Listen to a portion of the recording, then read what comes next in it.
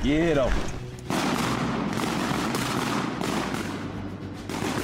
Welcome, folks. Y'all come on in and make yourself at home. This here, well, this is the Rolling Thunder Podcast, your home for all things Rolling Thunder.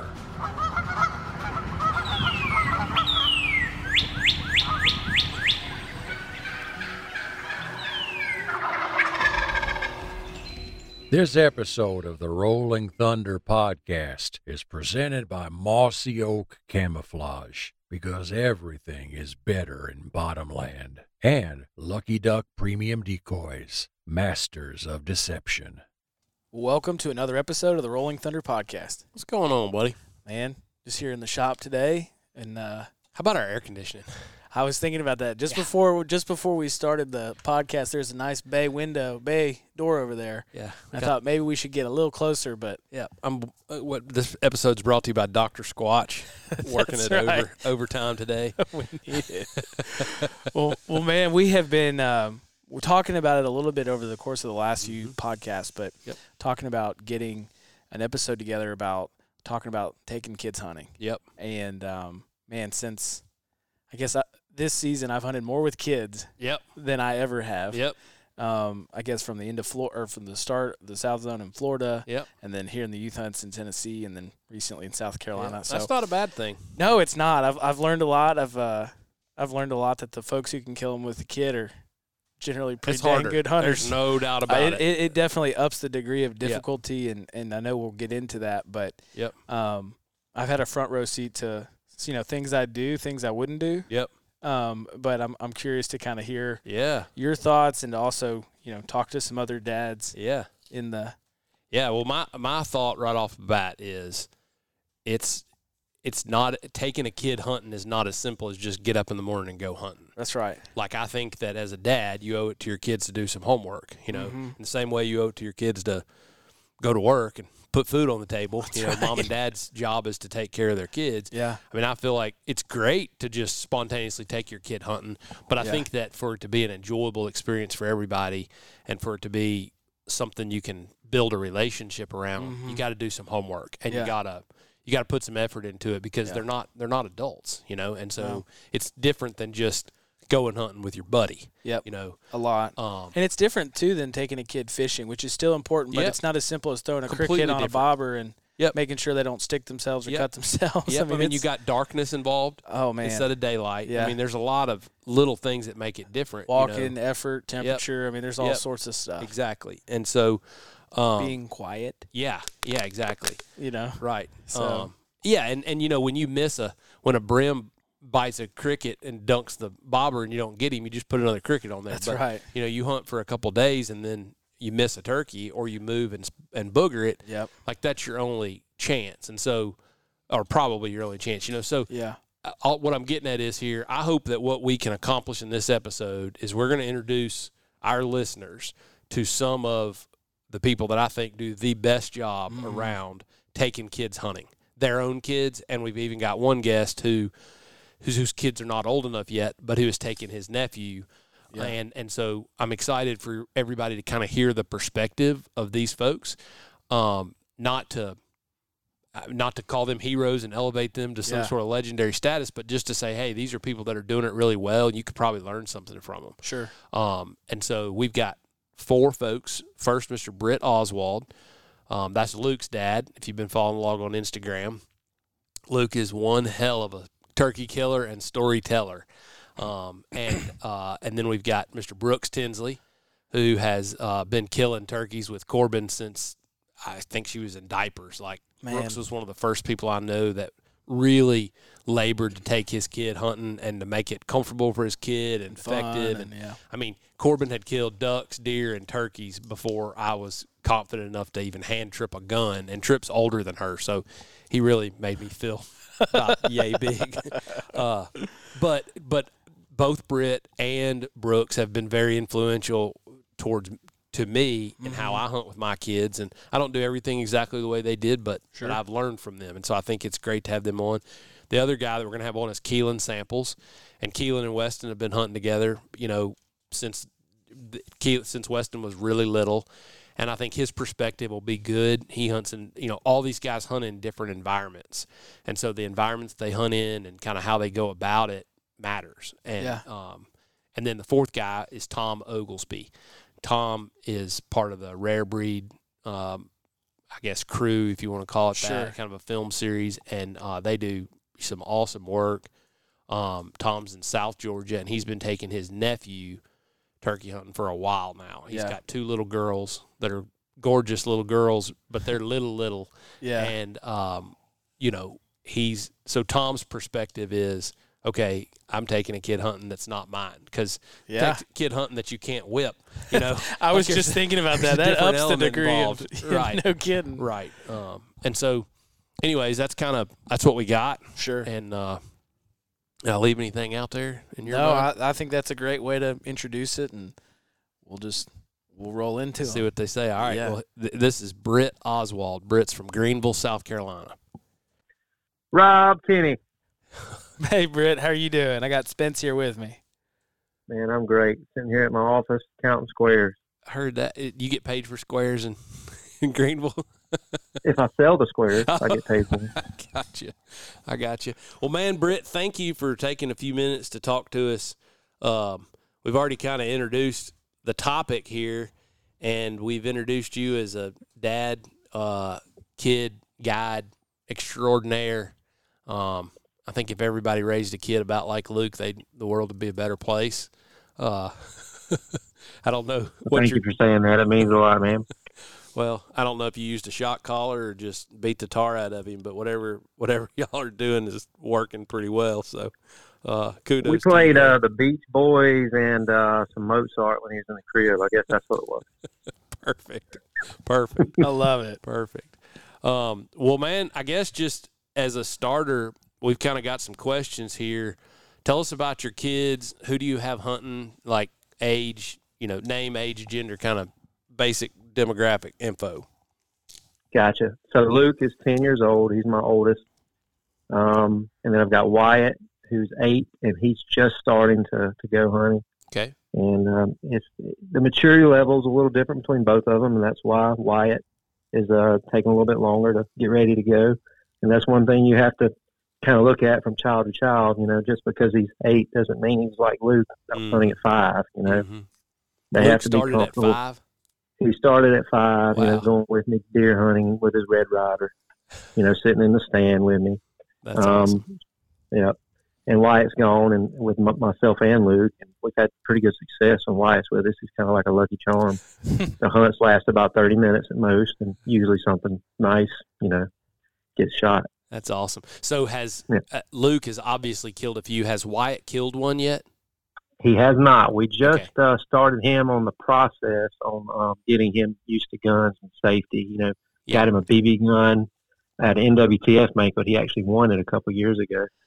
And we started with a BB gun, and now we have I have a Ruger 1022 with the Burris Fast Fire red dot on it, and it's a bull barrel 22, and it's got I think it's an ATI skeletonized like AR-15 style stock. Okay. And it's got a bipod on it. Nice. So it was great. I just happened to run across it and picked it up and put the fast fire on it. So with the kid, you can collapse that stock down to nothing. When the length of pull is like 10 inches. Mm-hmm. And with the bipod on it and then the pistol grip from the stock, all they have to do is kind of raise it up, put it on their shoulder, and the fast fire got the red dot. So you put the dot where the bullet needs to go and just start them out with that. That's awesome. And then, it's worked great. And, you start out with paper and then you shoot, full cans of Pepsi or whatever you got, and they just seem to love that. Yeah. And then move to a same red dot on a 410, and then same red dot on a 20 gauge or 28 gauge. If I had to do it over again, I would probably go 28 gauge. Okay. Wow. Well, the difference in recoil and size is minimal. And, if you're going to have one gun that a kid can kind of tote around and shoot doves off the power line or quail off the ground or ducks on the water or even swing and shoot it, the 410 is great. The 28 gauge is great. You try to hand him a 20. I made the mistake with Luke giving him a 20 a little bit too early, and he couldn't swing it. And so the 410 is only like, 7/8 of an ounce. With a 28 gauge, you can get like 1 1/8 ounce or almost 1 1/4 with turkey legs. and it's just a lot more shot and a lot more power, killing power, basically. If I had to do it over again, that's what I would start with. Which 28 gauge would you get? I would get a Benelli because we love Benelli, but I don't know. I would think of, a semi-lightweight, 28 gauge that's not too heavy but not too light, because you don't want them, knocking the crap out of them when they pull the trigger. But, we started out with pumps is what we started out with. Okay. And Luke's about ready to go to it. He's been eyeing that M2 lefty pretty hard, and he's got a lot of grass to cut before he gets that. Is he so he's been shooting a pump 20 gauge? That's what they started with a 410, and now he's the pump 20 gauge. Okay. I actually got him a left-handed pump 20 gauge, and got two barrels, a 22-inch barrel and a 26-inch barrel. Okay. And it's been pretty good. Like recently, we just changed the stock out, and he just goes. What is it? What model gun is it, or manufacturer? It's a Mossberg 500 is the 20 gauge, and we had the Mossberg Mini 510C is what we started with. So you went from the 410 to the 20 gauge, and basically the way the gun was laid out stayed the same. I mean, where the safety was positioned, all that kind of stuff. Correct. Okay. Was that intentional? Correct. The weight, or was that just because that's what's available? That was what was available. So the 410, the Mini 510C, I think Ricky and Boozer and a lot of us have the same gun. We all started out with it, and then for some reason, Mossberg ran a 1 year they ran a left-handed 500. For youth. And so I picked that up and immediately picked up another barrel for it, and they quit making it, I think, now. But I figure with that 20 gauge, he can use that as a turkey, for the rest of his life or whatever. He's got two barrels for it. You can put a full adult size stock on it if you need to later. And it's been a good gun. But he just, like in the past year, he's 10, he's a big boy. But in the past about year and a half, he's got where he can swing it, wing shooting with it. Mm-hmm. At first it was too heavy, and it cost us something one morning. It was bad. I had black ducks landing at like 20 yards, and he couldn't. It was bad. It was my fault. 410, he shot him. That's right. Yeah. So let's talk for just a minute about, like tactics. Okay. Everybody's got a way that they like to hunt, and I guess for the purposes of this podcast, we're kind of focusing on turkeys because it's turkey season, right? So. Mm-hmm. I know that you didn't just start right out the gate taking Luke, turkey hunting on a run and gun, roost hunt right out the gate. I'm sure you took him deer hunting and other stuff and dove hunting and kind of had him around and socialized him just like you would a puppy dog. Yeah. But I guess for the purposes of this conversation, talk about the evolution of how you turkey hunted with Luke. Like, how did you start versus where you at right now? When he was 5, we started in a blind, and I think you've got some people that want to get to the point where the kid's not hunting in a blind and sitting against a tree and shooting, and that's great and that's awesome, and we've done that. But we started out in a blind because, for one thing, the weather is a little bit warmer in there, especially if you're turkey hunting in early season when youth weekends are. They can sit in a comfortable chair, they can have snacks, they can have hot chocolate, they can stand up and walk around if they have to. It's just, a comfort thing, making it fun, not making it like it's a job. We got to run this race type thing, and just, keeping it light and fun. And so we started out in a blind with decoys and a lot of scouting on my end with trail cameras and going and listening, going to different areas and listening and getting at a different angle and listening, and trying to lay eyes on turkeys, see which way they wanted to go and where they wanted to be. And so, with kids, you have to have somewhat of a success, when you first start with them. If they go 6 times and sit up against a tree and it's 45 degrees and they're freezing to death and you're constantly telling them to quit moving, that's not fun. Mm-hmm. And they're not going to like it. So my thing is that, they 2 hours is about all you're going to get typically, unless you're Luke and, Luke takes an hour nap, then you get 3. But you wouldn't take a nap as a little kid if you weren't comfortable. I mean, to your point about the blind, Oh, man, if you would see all the stuff I used to have to carry, well, I still do carry a good bit, but, I'd go set up blinds with chairs and blankets and snacks and coolers and, whatever, my phone, just something, to keep them occupied, especially when they're really that young. Yep. When he's 5 and 6 years old. And, just it's a lot of work, to be, you just don't want to just show up opening or youth day and just run out to a field and set up a line and sit there, because 9 times out of 10, it's not going to work out for you. So I think the scouting, the preparation, and keeping it light and making sure they're having a good time and eating so much chocolate, they can't sit still and they crash, and all that's just the good part about it. That's really good, and I mean, I can feel that the advanced preparation and the homework, is a big deal.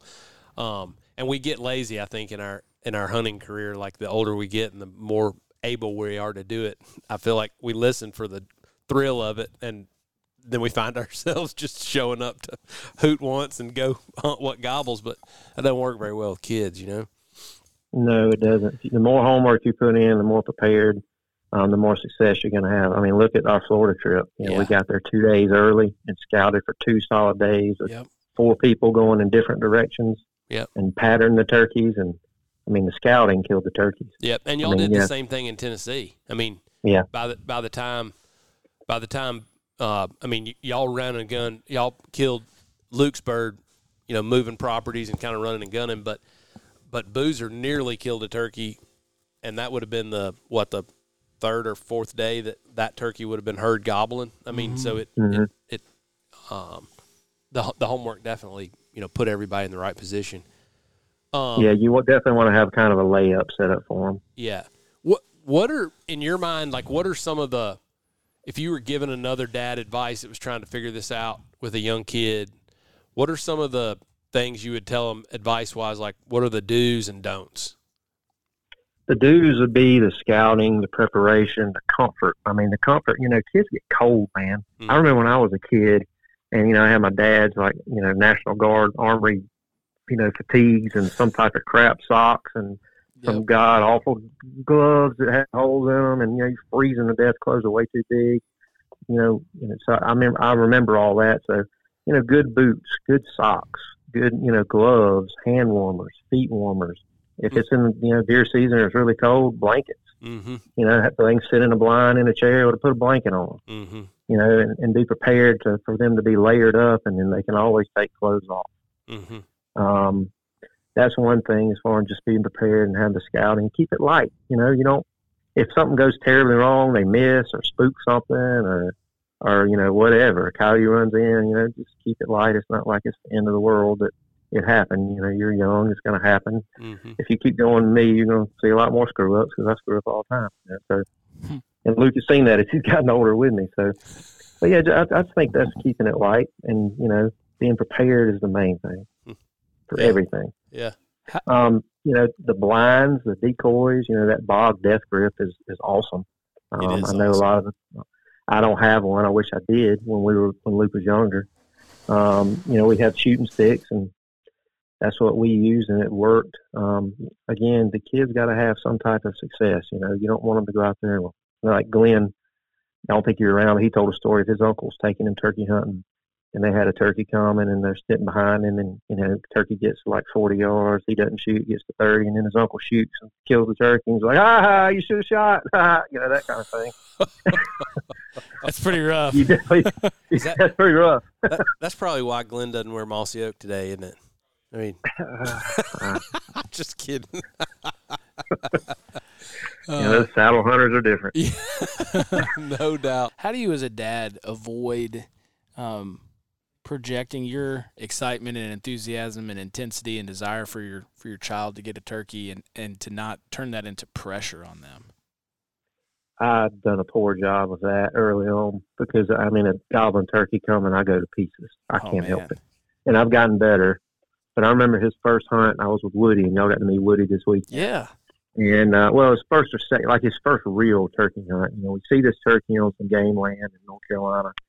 And we get out of the truck, we slide down this big bank, cross a creek, crawl up to this other little field where we saw him in, get up in sort of behind some thick stuff and set his tripod up and get him on the gun. He's standing up. And Woody calls one time, and the turkey's so hot, he just comes roaring in. And then he came straight to Woody, obviously, because he called. Yeah. And I had a setup that wasn't great. I didn't, it was hurry, and I didn't have a shot to the left. And And so I'm freaking out, you know, and I'm like, all right, he's going, shoot, don't shoot, don't shoot, shoot, don't shoot. So, and Luke just, you know, pulled the trigger, closed his eyes probably, and just shot right over the turkey. Sure. But it's hard, you know, and it's very hard for me with the turkeys. Luke's calm as he can be with the turkeys. You know, he'll tell me to calm down in a second, but if he sees a little 4-point walk out in the food plot, he just loses it. Isn't that funny? I do know, to echo what you just said, I found myself early on, like, knowing when the shot needed to be taken and hurrying Trip too much. And it wasn't as bad with Trip because he's such a small guy that I had him on a tripod. But with Maddie, she had zero experience, but she had almost an adult-sized body. You know what I mean? So I expected that she could swing her gun different than him, and she could hold her gun. He couldn't, so I had to have it on a tripod. But there were several times I know that I did that, you know, shoot, don't shoot, no, swing, shoot, you know, look up, point over there, hurry up, you got to shoot, you know, that kind of thing. And I know that messes them up. Sure. I mean, you know, it's better to let one walk off than to have a bad shot or a hurried. Man, that's hard. One's breathing fire and you got him to 25, you know. And that turkey came roaring in, and he was not going anywhere. I mean, he was on fire. You know, he was just zoned in. He was ready to get shot. And if I'll just calm down and then let him walk back into our lane that we were going to shoot. Yeah. And it would have been great, and he probably would have killed it. But we didn't. He missed, and it ran off, and then we, you know, got in a kayak, pushed him across the river, and then crawled up out of the kayak, and then went up side of the hill, the mountain, and got on another turkey, but it just didn't work out. But I mean, he still talks about that hunt to this day, and, you know, blames me for messing up his first turkey. That's great. That's fun. I'm glad that's turned into a good story and something funny y'all can laugh about together. Yeah, it is. And he tells me all the time, Dad, you're not going to start, you know, getting weird on me, or you're going to calm down. Yeah, I'll be fine. And I was great with when we were hunting in Tennessee with Mike, and I was great until you know, got right there at the end, and you know, I kind of lost it. But he killed the turkey, and it was great. That's awesome. What about tell us kind of where you're at right now with Luke? Like, what's Luke working on? How's he trying to be a better turkey hunter? What do you have him kind of, you know, what's the next challenge ahead of him?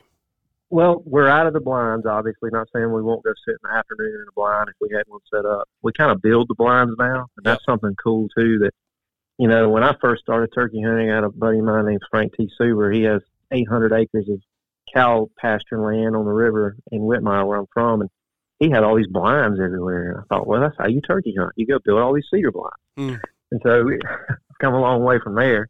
But we kind of do that now. You know, for afternoon spots or morning spots, we'll go build a little, you know, cedar blind or throw something together where at least you're not wide open. But Luke is getting to the point now where I don't really have to tell him to do anything. Like last year at Scott's when he was successful and shot one Saturday and shot one Sunday, I didn't. The second one, I was, you know, 15 yards from him, maybe not that far, maybe like 20 feet, 30 feet. And he did everything himself. I set the decoy out way too close, like I typically do. And the turkey came roaring in, and he's, you know, literally 25, 30 feet from Luke. And Luke just didn't budge. He kept his composure. I could see him breathing heavy. And then as soon as the turkey turned his fan to him, he picked up his gun. And then turkey turned, you know, and kind of like realized something wasn't quite right, and Luke drilled it right there. So what we're kind of working on now, last Sunday, we hunted on Saturday at Scott's, and then we heard some birds that were kind of down in the bottom. And I told Lucas, all right, we built a little, like a path, and moved some leaves and brush and stuff so we could get tighter, because the turkeys obviously wanted to get in the bottom and kind of skirt the edge of the bottom about a third of the way up, and kind of walk up. That's what the gobblers did the day before. So we made a path in there and found the tree and set up some little palm fronds in front of us to kind of block us. And I told him, I said, you got to be still. We're going to have 25 turkeys within 100 yards of us. And you're just going to have to be still. You know, if you don't be still, it's going to spook the turkeys and it'll be over with. I won't be mad, but, you know, that's just what's going to happen. He did great. We had him fly over our head. We had jakes, 3 or 4 jakes behind us. We had 4 jakes or 6 or 8 jakes come flying in, you know, where we had the decoy set up in the field. He did great. So that's kind of what we're working on now is, you know, knowing when that you have to be still. You can't, fidget. You can't wipe your face. You can't, pick at your gloves or move your feet. And he'll learn. I mean, I've learned and spooked a bunch, just like both of y'all probably have. But he did great Sunday. I was proud of him. That's awesome. How still he did, and that was a big step for us. You let him call? Yeah, he's called with his paddle call and box call. We're working with the mouth call. I'm going to see if I can get old Josh or Hunter to give us a little Microsoft Teams meeting or something to help him start on the mouth call. Yeah, mouth call, that would be cool because, I sound somewhere between the turkey and the crane, so he doesn't need to learn from me.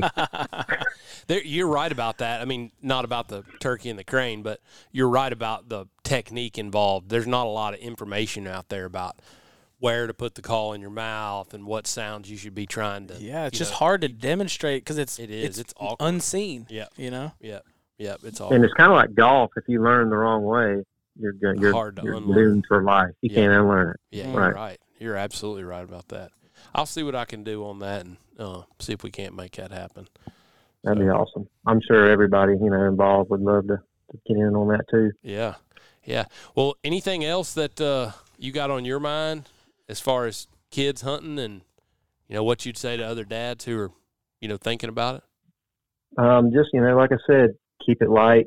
Do a lot of scouting. Be over prepared. Clothing. Make it fun. Have a lot of snacks. And then also, you stress. I've done a really good job, I think, of stressing to Luke why we hunt. We're not out there for trophies. We're not out there for glory and Instagram pictures and all that stuff's cool. It's really cool. But we're out there to hunt. We hunt for food, and that's why we do it.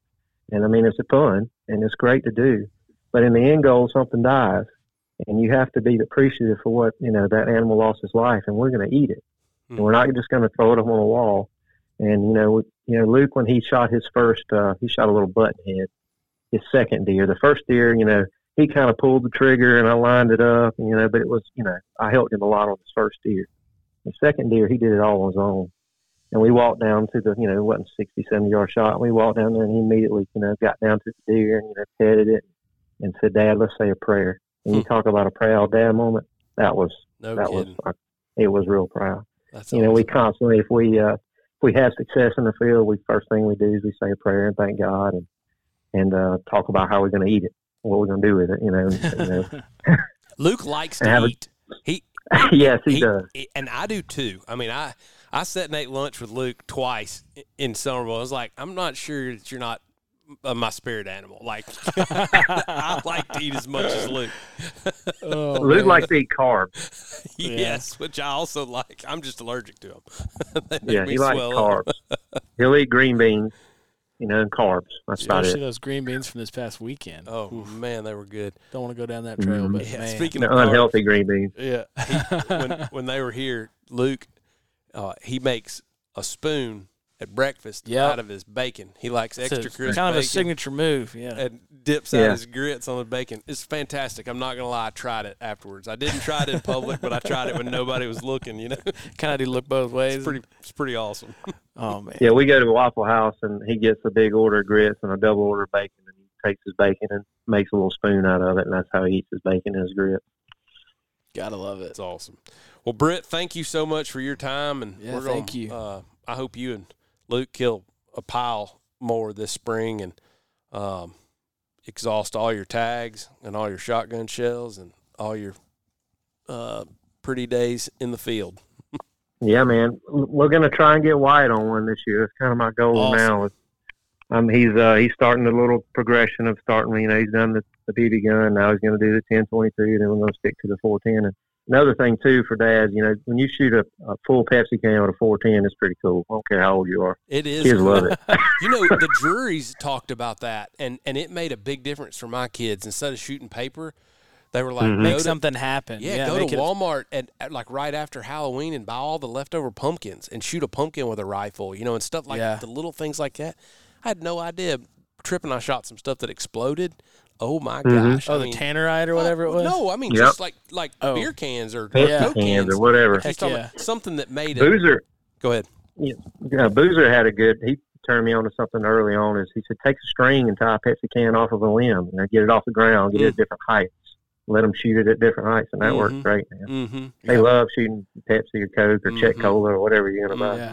Well, there's just feedback, and it's exciting, and it makes a good noise, and yeah, I like that. Okay, I took something away there. Well, good. All right, Britt, we appreciate it, buddy. All right, man. Y'all have a great afternoon. See you, buddy. You too. See ya. Bye. That's awesome. Man, Luke is a fine young man, and you can tell a lot about the character of somebody by the way their kids act. And Britt's a high-quality gentleman. He is, and it's funny, Luke, I'll sit down and I'll be talking with him, and I'll forget he's a kid. Yeah. He operates at such a high level. 100%. And we're going to get into it, but he's getting into shooting with a camera and doing stuff, and he was asking me questions, and he said he had his drone. And but we sat down again when we were in South Carolina, and he was asking me questions, and it was fun. But he said, Rob, I just want to let you know, I have my own lawn care business now. So great. I can make money to buy some more, like a new camera lens or something. So I thought that was cool that he was doing it himself. So yep. All good. This is Tom Oglesby. Hello. Mr. Tom. What's going on? How are you? I'm good, man. How you doing? I'm good. I have got my buddy Rob Kinney on the line with us. Hey, Rob. Hey, Tom. He's our podcast host and kind of keeps everything going the right direction. Y'all bear with me. This will be my first podcast combo, so y'all stop me if I ain't doing something right. Shoot. I don't think we're gonna have any problems there. Yeah, if you can make loans on farmland, you're qualified to talk on a podcast. So. I got you. What's going on with y'all? Y'all having a pretty good spring? Yeah, pretty good. We're making it. We look like the little Chinese lady at the halftime of the NBA game that's got like 75 bowls in the air twirling, and you've seen that one. She's riding a unicycle. That's about what it feels like here. We've got no air conditioning. We've got about 6 floodlights on an extension cord, and no coffee maker. Air compressors and saws going off in the background. Yeah. The current guys that are framing the place are smoking indoors, and so we're constantly having to be like. Yeah, I was going to ask you about that. They just started that yesterday. It's like, so it's kind of been an interesting spring to say the least. Yeah, so. Yeah. Y'all been traveling any? A little bit. Yep. We've had a good time, and really this spring for us has been about the kids more than anything. Yeah. We've started in Florida. Rob was down there with our buddy Boozer and his daughter, and Britt Oswald and his son Luke, and a handful of other kids, and Tripp and Weston have killed several, and so I've killed one, but that's the only time I've been on the gun, really. Yeah. So, but that's what it's all about. It's a lot of fun watching them kids do it anyway. It really is. Yep, it really is. Well, man, tell us just a little bit. I know that you have a couple of daughters. Yeah. But they're little, right? How old are they? Yeah, I got 2 girls. One that will be 4 next week, and I got a fresh one that was born in December, so she's about 4 months old. A yearling. So I'm a yearling. I'm pretty got my hands tied pretty good right now. I'm able to hunt some here, but my traveling this year is going to be limited, obviously. I had a trip planned to go to Texas in about 2 weeks, but my wife had just started back to work a couple weeks ago and didn't want to ask off, couldn't shuffle her schedule around, so I had to bail on it. But that was really my only trip that I had planned. Besides our Florida deal, Hunter and I were supposed to go to Florida, and it kind of fell through right at the last minute. So it's been one of them springs so far. But we had a pretty good week last week. Hunter and Cody came over here and hunted for 4 days, and the weather was crappy, but we had a good time, and we killed some turkeys. Yeah, it looked like it. So yeah, we've had a pretty good hunt. That's awesome. Well, tell us about, is his name Ryan? Is this your nephew? No, my nephew is Grant. Grant, I'm sorry. Yeah, you find Grant Galooly, which is I got 3 other siblings. This is my oldest sister's son. Okay. How old is he? He is 12. Okay. He's 12, and he's eat up with it. As worse than any other kid I ever seen. I felt like I was probably that way, but he might have it worse than I did. That's awesome. He's got a pretty serious look about him. I killed my first one. My first turkey when I was 11, and I actually caught him his first one when he was 7. He actually killed 2 in one shot. First 2 he ever killed, he killed 2 in one shot. But That's I awesome. thought he was about to kill 5 in one shot that afternoon. But thank goodness it was just 2. Yeah. Oh my goodness! How'd that start? How did Uncle Tom start taking Grant hunting? It really started dove hunting. My brother and I, my family farms, and we plant some dove fields. We plant a bunch of corn and all. So during the September kind of kicks off football season and hunting season, and we all love to shoot doves. And my brother and I kind of got him started in that. He just enjoyed going with us. First couple of years, he just wanted to pick up and just be out there. And I guess when he was 6, it was opening day of dove season, not Saturday morning. It don't come in till lunch here. I don't know if it's like that out there or not, but that morning he'd come over to my house in full camo. He said, he ain't never even shot a gun before. He said, I want to shoot some doves this year. I said, all right. We got a little gun store about 30 miles south of here. And I loaded him up in the truck and took off down there and bought him a 410 single shot. And awesome. Of course, all they had was 3-inch shells, and it was a little light Savage 410. I mean, it kicked me. But he was dying to shoot. So we got it out up there at the shop before we even got dove hunting. He shot that thing, and the look on his face when he pulled the trigger was like, "Oh, we might have done ruined him now," because he kicked him good. But needless to say, he didn't end up shooting no doves that day, but he did end up. He ended up going with us. But anyway, awesome. that next spring is when he killed his first 2 turkeys, and he ain't never looked back since. So that's awesome. That's so cool. Did you stick with the 410? No, he actually, my brother bought him there was a place over here going out of business, had a bunch of guns and all, and he bought him a little Mossberg, youth model pump. Okay. And it was a little bit heavier, and, it probably didn't kick quite as bad as that little 410. That little 410 was like a little snake charmer. I mean, it wasn't about 20 inches long, and it didn't weigh hardly nothing, so it kicked. I mean, they do kick hard. I take the stock to the end of it. I mean, I try to do everything I could trying to give it to help the recoil. But no, he killed he moved on to a 20 gauge that next spring, and he practiced a good bit, and I just let him shoot, like 1 ounce load. Mm-hmm. A bird shot at a target. Mm-hmm. I didn't want to put a 3-inch Rogue in there or TSS or anything like that, to let him shoot. But anyway, when you're shooting at a animal, you don't ever feel the recoil. When you shoot at a target, you always feel it. Ain't no doubt. Oh man, yeah, I don't even like shooting at a target. That's kind of how he and now he shoots he's still shooting a 20 gauge and it's shooting a little Montefeltro Benelli. Okay. Yep, that is a very lightweight, smooth gun. Yeah. So. Is he shooting an optic? No, he's just shooting a bead. Awesome. I actually have never. I actually put a sight on my turkey gun for the first time last year, and he's actually shot it a couple times. But the gun he likes to shoot, the gun he likes to turkey hunt with is actually a M2 20 gauge that I got, and it's just got a bead on it. That's what he likes. I mean, that's the one he asked for. So that's what he shoots.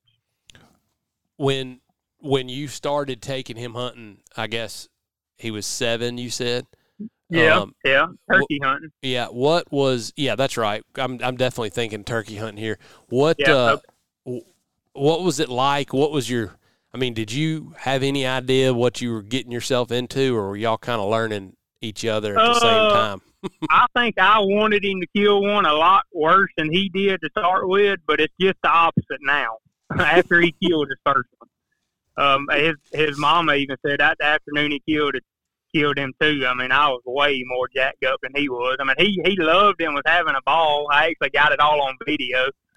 But I was pumped for him, and I got a passion for turkey hunting, and killed my first one, I guess 22 years ago this year.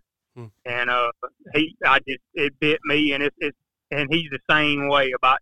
I mean, he loves it all, but he loved the turkey hunt. Did y'all kill one kind of the first time y'all went out, or we went about three. We went 3 or 4 times, and I walked him a pretty good bit. I enjoy walking. I mean, I like to. I can leave my house walking and turkey hunt. You know, I'm fortunate enough to live right there, right in the middle of our farm, and we got a bunch of turkeys right there all around my house. So, I walked him a pretty good bit. I don't recommend doing that. Somebody trying to get started, but he was a trooper. And actually, the afternoon that he killed his first 2, a buddy of mine called me. I was sitting at the bank, and he called me like 4 o'clock and said, "Man, I just seen 5 strutters in one of y'all's fields. Like they had one hen with them." And they happened to be in a good spot where, you know, there's a big hill, and we could go get set up and all, and just kind of wait on them. I knew where I thought they were going to roost, and he gets out of school at 2:30. So I obviously didn't have a phone, so I left the bank immediately and went by his house and get your stuff. You want to go kill one? He said, "Yeah, I want to go." So I said, "Get your stuff on." I said, "I know where some's at." And that's awesome. Anyway, we went and set up. I had him a little chair. I do recommend letting them be comfortable. You know, you know how it's just. I didn't have a vest or a chair or anything when I got started. I mean, I had to sit on a root against a big pine tree or wherever I ended up sitting up. My butt ended up hurting about 10 minutes in. But anyway, I got him a chair, had him some shooting sticks, and I was trying to video him. So I actually, we had been a couple times, and he knew how to set his sticks and all up and get his mask and everything on. So I actually wasn't even, he was probably 10 yards from me. He did it all by himself. Wow. That's fantastic. He could see the turkeys come over a hill about 200 yards, and I had some decoys set up out there, and they were just feeding their way to us, and they got about 80 yards, and then you know how they do when they get in that bubble, they broke, and they come on a pretty good run then, and there was 7 or 8 jakes out there behind them, and they all, I mean, a whole bunch of them just started coming running in, and all those gobblers got in there. They got in there wadded up, and I just was praying he wasn't about to kill every one of them in one shot. Cause it was tight. In the video, you can hear me saying, "Pick you one out, pick you one out." And I mean, I must have said it 25 times. I kept telling, "Pick you one out," and they all got wadded up right there around the decoy. And he shot, and 2 went to flopping. So it was, at the time, it was legal. They have changed that now in Georgia this year, actually, where you can only kill 1 a day. But at the time, you could kill all 3 of your turkeys at one time if you wanted to. So it ended up working out. I'm glad he didn't kill no more than that. But it ended up working out. He was thrilled, and I was too. And that kind of started it all. That was we didn't kill any more that spring. He didn't get his 3rd one, but every year since then, he's killed his limit. That's awesome. Yeah, that's fantastic, man. How would you say, as an uncle, it's changed or altered y'all's relationship, yours and his? He's more like a son to me. You know, everybody says he. I mean, he looks a lot like I did when I grew up. And, I mean, it's definitely brought us closer. He spends a lot of time with me and my brother. My brother's not a big turkey hunter. You know, he farms full time, so you know how it is this time of year for the farmers. He's just wide open right now. We just got through planting corn, but anyway, so I kind of took him under my wing in that aspect as far as turkey hunting. But I mean, we're like best buds. I mean, every weekend when he gets out of school on Friday, he does have a phone now. He'll call me, "When you coming to get me?" I mean, he pretty much takes with Gosh, I love that so much. I do too. That makes me fired up. Yeah. So he is your oldest sister's son, right? Yeah. Right, and my sister's got a daughter too. That she just turned 9, and she's taking a little interest in it. I actually got her a bunch of camouflage and all that. She said she wanted to go, but that she just wanted to go because her brother was going. I think more that aspect, but that's the only other besides my 2 girls. My sister's got My sister's got 2, and my other 2 siblings does not have any kids. And how would you say that hunting with Grant changed or altered? I'm not sure how you want to say it, but your perspective on hunting or turkey hunting, you know? Man, I mean, you know how we all were when we were younger. We always wanted to be the one shooting and doing the shooting and calling and all. And man, I just as soon watch him. If I could let him kill my limit every year, I'd do it. I mean, that's what I enjoy watching him, how he gets excited, and I mean, it just I think I was that way too. But you'd have to ask some of the boys I went with. But I mean, I think as far as our relationship and how it's I mean, it's definitely brought us closer. You know, he lives a mile from us. I pretty much see him every day. And a couple of weeks ago, he called me one morning. He said, "Man, there's 5 or 6 turkeys gobbling behind my house." I said, "You out listening?" He said, "Yeah, I went outside to see what the weather was like, what I needed to wear to school, and stood out there for about 15 minutes." Yeah, right. They were gobbling everywhere. Yeah, right. I was checking I think clothes. I told Hunter this weekend, I said, "Man, when he gets 16, I'm going to have trouble on my hands." He's him and his buddy they gonna want to be running the show out there on the farm. Are you letting him yelp? Yeah, well, this year's his first year. I gave him a pot call that you sent me last year, and he's been playing with it some, and he said he's been dying to call. And Hunter, y'all will see some video of him in the next few weeks on the Mossy Oak Go. He's been dying every time he hunted with us all week. And Hunter, the plan was this week, Hunter never killed a turkey on his birthday, and which is the day after he got here. I said, well, we're going to change that. And then our buddy Cody came from Arkansas, and he ain't never killed one in Georgia. So I said, we're going to let Hunter and Cody kill one first, and then you're up to bat. Well, you know, it's the weather. We struggled with the weather, and anyway, the only morning Grant ended up getting to be on the gun was the last morning they were here, and we should have killed a turkey, but and we didn't. But yeah, he every time we stopped the call, he said, let me yelp to him, That's but, awesome. He's got one more to kill here, and I told him, I said, I'm gonna let you, and he can call him, and he can sound good. He can kill a turkey. You know, I was the same way, and you probably were, and we all were. You know, when we first halfway learned how to call, you want to just call way too much and call too loud, you know. And everybody likes to hear him gobble. Yeah, that's right.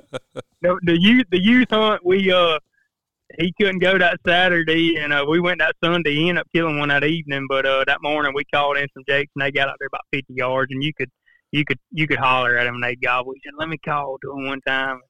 He got that pot out and started purring a little bit, and one of them just stroked, and he looked at me with his eyes so big that he gobbled at me. That's so good. Cool. Yeah, he's wanting some mouse calls. I got to get him some smaller frame diaphragms. I know a guy. I can make that happen. Yeah. I told him I was going to get some from you. I love it. Well, I can't help but think, you know, hearing you talk about you and Grant, and you know, everybody's got a relationship with their mama and their daddy that you don't get to choose that relationship. Yeah, but you get to choose your friendship with, or I guess you don't when you're a little kid, but friendships are voluntary, I should say, with aunts, uncles like that, and or neighbors, you know, people come into your life that aren't your biological mama and daddy. Yeah. And I can't help but think, just in hearing you talk about Grant, how many life lessons you're, you know, very gently instilling in him. I mean, just things like hunting with us for a week, and it's Cody's turn first, you know, it's Hunter's turn first and Cody's turn second. I mean, that's a young man who will never probably go to a potluck and be the first one in line to eat, because you know, if somebody taught him, he's years over his age too. I mean, his dad's like that way. I mean, I mean, we sat down the other night, and we cooked some turkey the other night, and had some buddies over, and I said, Grant, say the prayer for us, man. He let out a prayer that that a 30-year-old couldn't say, you know. And it's just he's just a blessing, and man, I could only dream to have a little boy that, you know, acted like he did and carried himself the way he did. I mean, he's one of a he's very special. I'm not gonna say he's one of a kind, but he is very special. Yeah.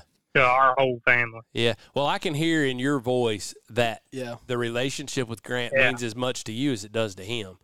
And I think that's fantastic, and I draw attention to that just because, I mean, you know, not to get over spiritual here, but the Bible says it's more blessed to give than to receive.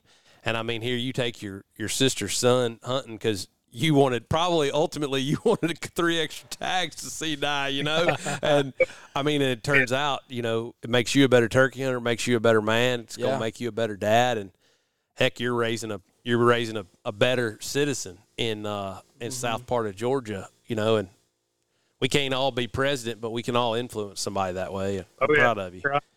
Yeah, man, I appreciate it. And I just think too about the long view of hunting and history and the stories I hear of people who matter to other people. And man, Tom, long after you're gone, he'll be telling stories. He'll be telling stories about you. For sure. Oh yeah, Uncle Tom came and picked me up from school, and we went hunting, and like, you just don't know how much that means, and that's just awesome to hear. And I know you didn't call for us to brag on you, but we're gonna do it anyway. Yeah, man. Yeah. I enjoy it, and it ain't just Grant. I mean, I've taken him and some of his buddies before, and I mean, I'd take any. I just enjoy. My girls are going. I hope they love it. My 4-year-old, or she's turning 4 next week. She says she's going with me next year. I mean, you can. I actually got a pet turkey at the house, and you probably heard Hunter talk about him, Spencer.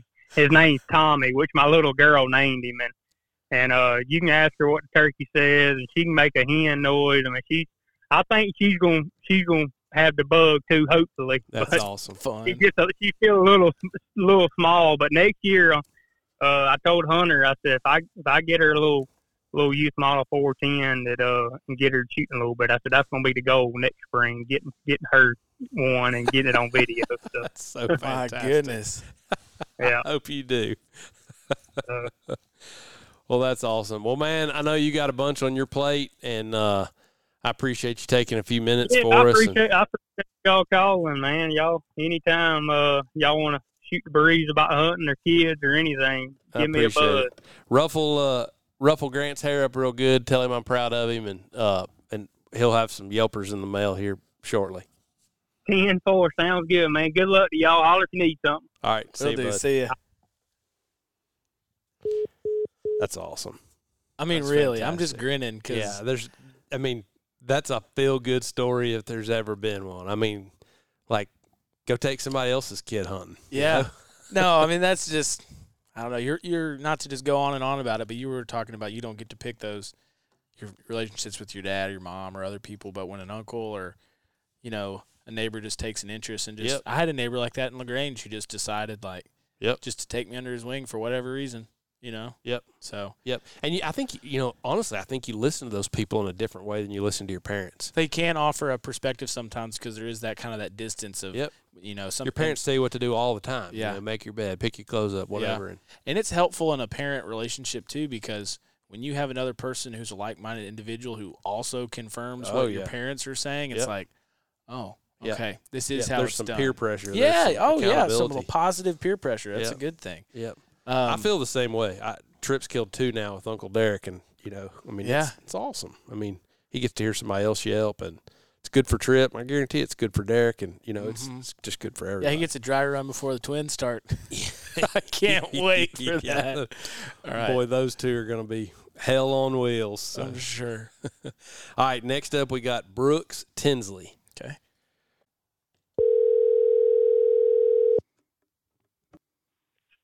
Hello. What's happening?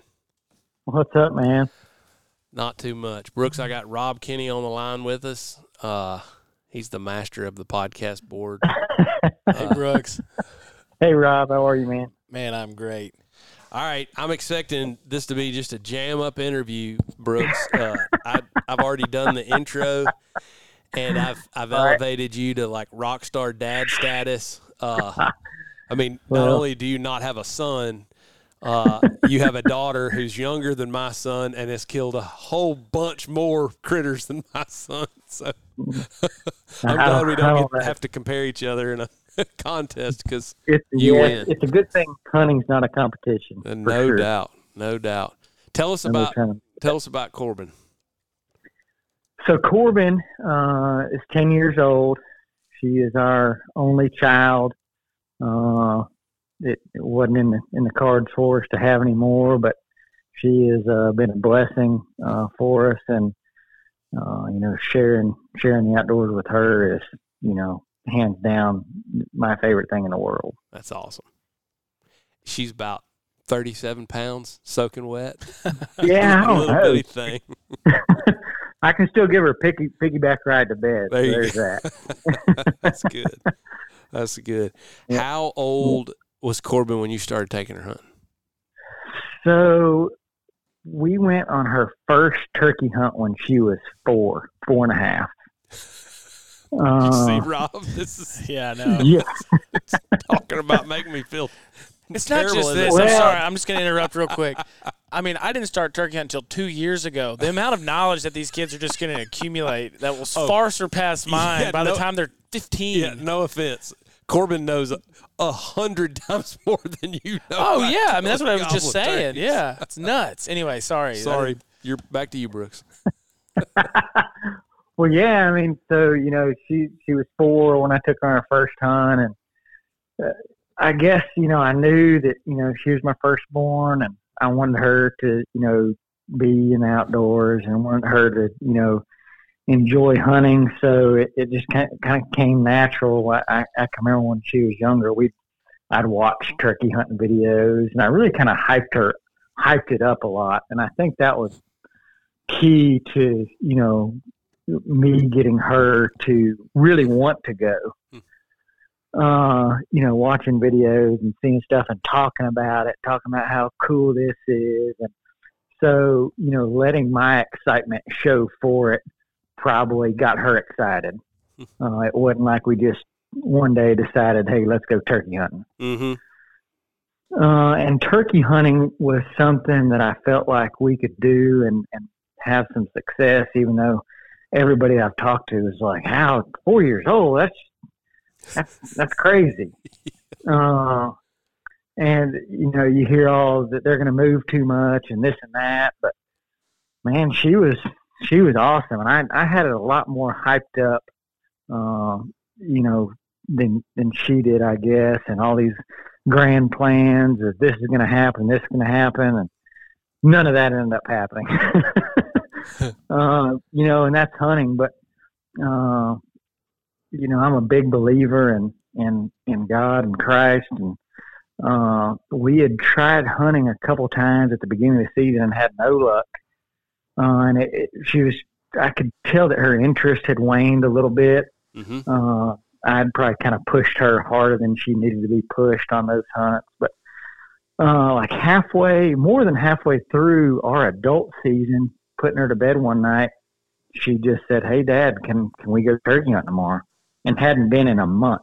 Wow. And and I was like, yeah, let's do it. And those first couple hunts, I'd had a big ground blind and, all this set up, and it just didn't seem to work. And I went that night and bought a Primos stakeout blind, one that you stake in the ground. Mm-hmm. I went that night to Walmart, bought one of those. I felt like I could be more mobile with that. And the next morning, the good Lord shined down upon us and put a turkey in our lap, and she rolled him. And it was it started, our at 4.5 years old. At 4.5, yeah, she had pink boots on. Okay, I know the answer to this, but tell everybody exactly how big was this turkey? So for a Mississippi turkey, it was big. At the time, it was bigger than any turkey I'd ever killed. It probably weighed in the 23, 24-pound range, had 1.25 inch spurs, and a 12-inch beard. And how go ahead. And so I was like, Corbin, this is a monster turkey. You've killed a bigger turkey than me at this point in Mississippi. Did I remember that, like, she weighed less than the turkey or something like that? Or am I making that up? I mean, she was right there at it. She couldn't pick it up. Good grief. That's absolute gold. I think there's a little newspaper clipping about it in there, about her. I think so, yeah. Seemed like I remember seeing that. So I had done a bunch of research into, taking kids hunting and how to do it. And since then, I've shared what I learned with a bunch of people, I think, including you, Spence, and a bunch of other turkey dads that were taking their kids on their first hunt. And absolutely. The biggest thing was a red dot, and something to help hold the gun. I use a Primos tripod trigger stick with like a 2-point rest, and it's a little smaller than some of the other tripods. Mm-hmm. So you're more agile. But between that and the red dot, taking a young kid becomes very doable. Mm-hmm. Mm-hmm. Yeah, you did. You were the first person that introduced me to that little Yildiz 410, and I mean, it was like that was $100 shotgun, right? If I remember right. Correct. I mean, it was ridiculously dirt cheap. And well, it was before the 410 craze had really caught on mainstream. Yep. You're right. Now they've got turkey guns that are dedicated 410s that you can buy at Academy, wherever. Mm-hmm. But back then, like you said, I had to get that one and had to cut the stock down and had to take it to a gunsmith to put a special mount on it. But now you can go and just get hooked right up. I was going to take mine to a gunsmith after Brooks kind of shared his setup with me, because the barrel's really thin right there. It's not designed to be tapped, and so you got to be real careful. And the gunsmith was like, I really don't want to do this. This is going to be difficult. It's going to, hole's going to go through. And I was like, well, what would happen if I just JB welded? And he was like, nothing. So Tripp's first yield is it's got a bead of JB weld running down. That's the awesome. it works fine. I'm sure it did. Yep. That's a good idea. So there you go. What, I guess, kind of walk us through the progression and what are some do's and some don'ts? I mean, what would you say to a guy who picks up a telephone and calls and says, all right, I'm taking my kid hunting tomorrow for the first time. What do I need to do, or don't do? Normally during the youth season, it's the beginning of the season, so it can be cold.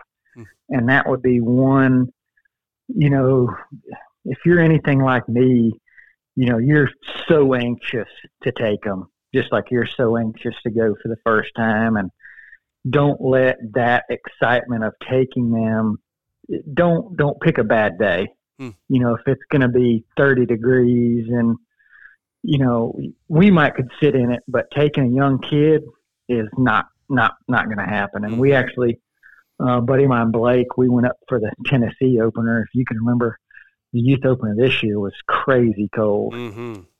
And he has a 6-year-old son, and he could barely stand it. So obviously watch the weather, try to pick a good time to go, and a good time you think you might have some success. I wouldn't necessarily, with a young kid, go just to go. Now, if you've got a 10, 11, 12, 13, 14-year-old kid that's ripping and raring to go, different story. Go whenever you can. That's kind of what I tell anybody. Go, as often and whenever you can. But beyond that, gun setup probably. With the TSS now, you can use, like you said, the 410s are capable of killing turkeys, out to 40 yards. Mm-hmm. But the red dot, like I said, is when you're shooting a shotgun, your head position is just, so critical. But the red dot allows you to be a lot more lenient with your head position and still make a good shot. So I would highly, highly recommend a red dot. I wouldn't take any kid turkey hunting without some kind of an optic. But, there's been a pile of 7, 8-year-olds shoot one with a bead too. Mm-hmm. But just knowing me, heck, I've missed them, and it's helped me become a better shot. missing a turkey is like the hardest pill in the world to swallow. I agree. One thing you just said very well that a lot of the other guys have said is that success matters. Unpack that just a little bit. Like, how do you define success? And I mean, yeah, I know you mean actually killing a turkey. Well, I mean, success does matter in the fact that, kind of like anybody, a kid that hasn't done anything and has never been, you can only go so many times without hearing or seeing a turkey or having a close encounter to where it's like, oh, this turkey hunting stuff sucks. Mm-hmm. So, success to me is gauged in probably gobbling turkeys. Not necessarily killing a turkey, but just going and having that interaction with a turkey, because to me, that's what turkey hunting is all about. So, when they're talking and hens are yelping and you're talking back at them, and I just don't see how anybody in the world couldn't enjoy that, but especially somebody new to the sport, and a kid, that's one thing I would gauge success on, is just having a good hunt in general. Mm-hmm. That's awesome. We went this past weekend. Took Laura, my wife, and Corbin Sunday morning before church, and just had an unbelievable encounter with two jakes. And Corbin is, she's 10 now, and she's killed a bunch of turkeys, and so we're kind of past the whole shooting jakes deal. But this jake got, 5-10 yards away, and the sun was hitting him just right. And both of them after the hunt were like, that was a morning we'll never forget. That's so cool. A success. Yeah, that's fantastic. That's fantastic. What are you working on? Like, you got a skill in front of Corbin that she's cares about, or, is Corbin, I guess, let me ask it this way. Is Corbin at a place where she wants to be a better turkey hunter, or is she turkey hunting because it's a fun thing to do with Dad? Correct. I think we've progressed, and, turkey hunting, I hope will and continue to be in the future, kind of our pastime together. She enjoys that for sure, but she is really wanting to learn more about it. She acts like she knows what to do. Like, Dad, we need to sit right here. We need to go over here. He's not coming, Dad. We need to go over there. So she's already trying to hunt boss me a little bit. She comes by that apple doesn't fall far from the tree there. No doubt. That turkey ain't coming for a little bit. She looks at me and said, Dad, she's not coming. We got to move. We got to go. Well, why don't we go over to them? That's her favorite thing. Why don't we go to them? That's awesome. But, teaching kids patience, that's probably the number one, thing in turkey hunting, that, to be successful, you got to have patience. And I don't have a lot of it, and kids certainly don't have. I think their patience meter is at like 0. So, but, teaching her patience when it comes to being in the turkey woods. And, we went to Tennessee for the youth hunt.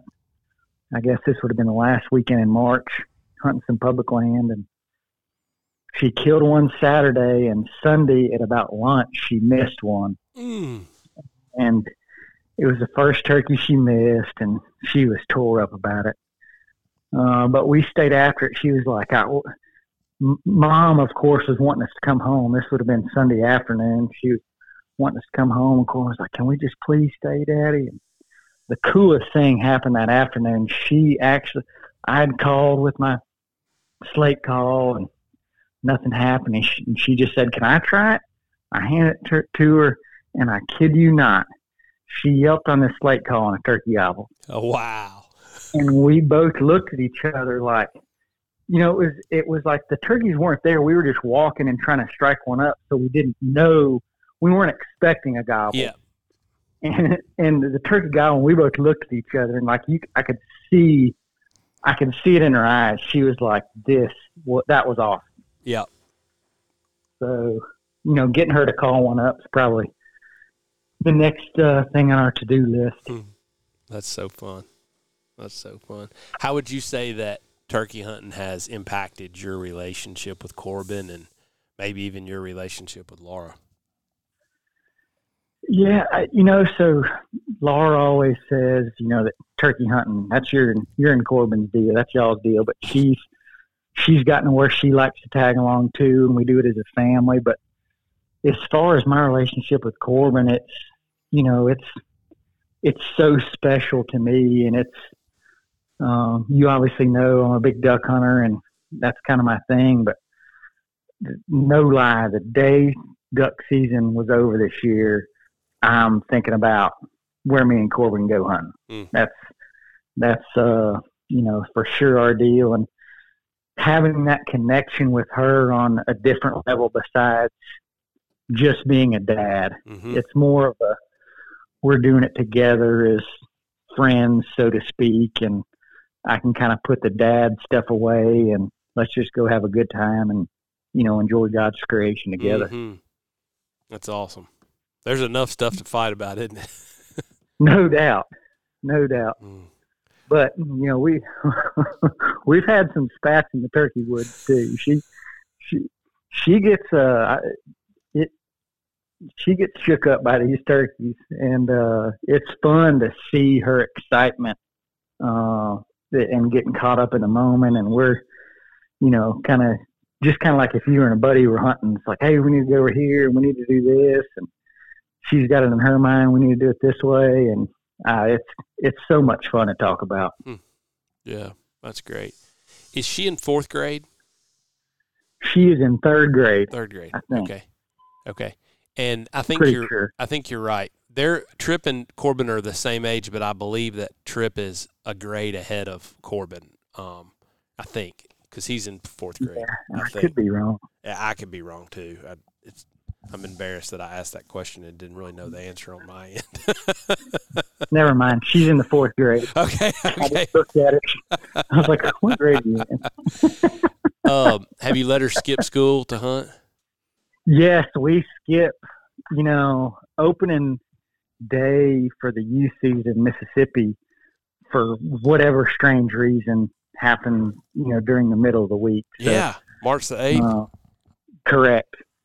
So, Mom was cool with it, and luckily we don't live in a downtown, Houston area where the teachers kind of know that this is what kids do around here. So and she's all about this school. Yeah, that was going to be my next question. Does she think that's just the coolest thing going to miss school? No doubt.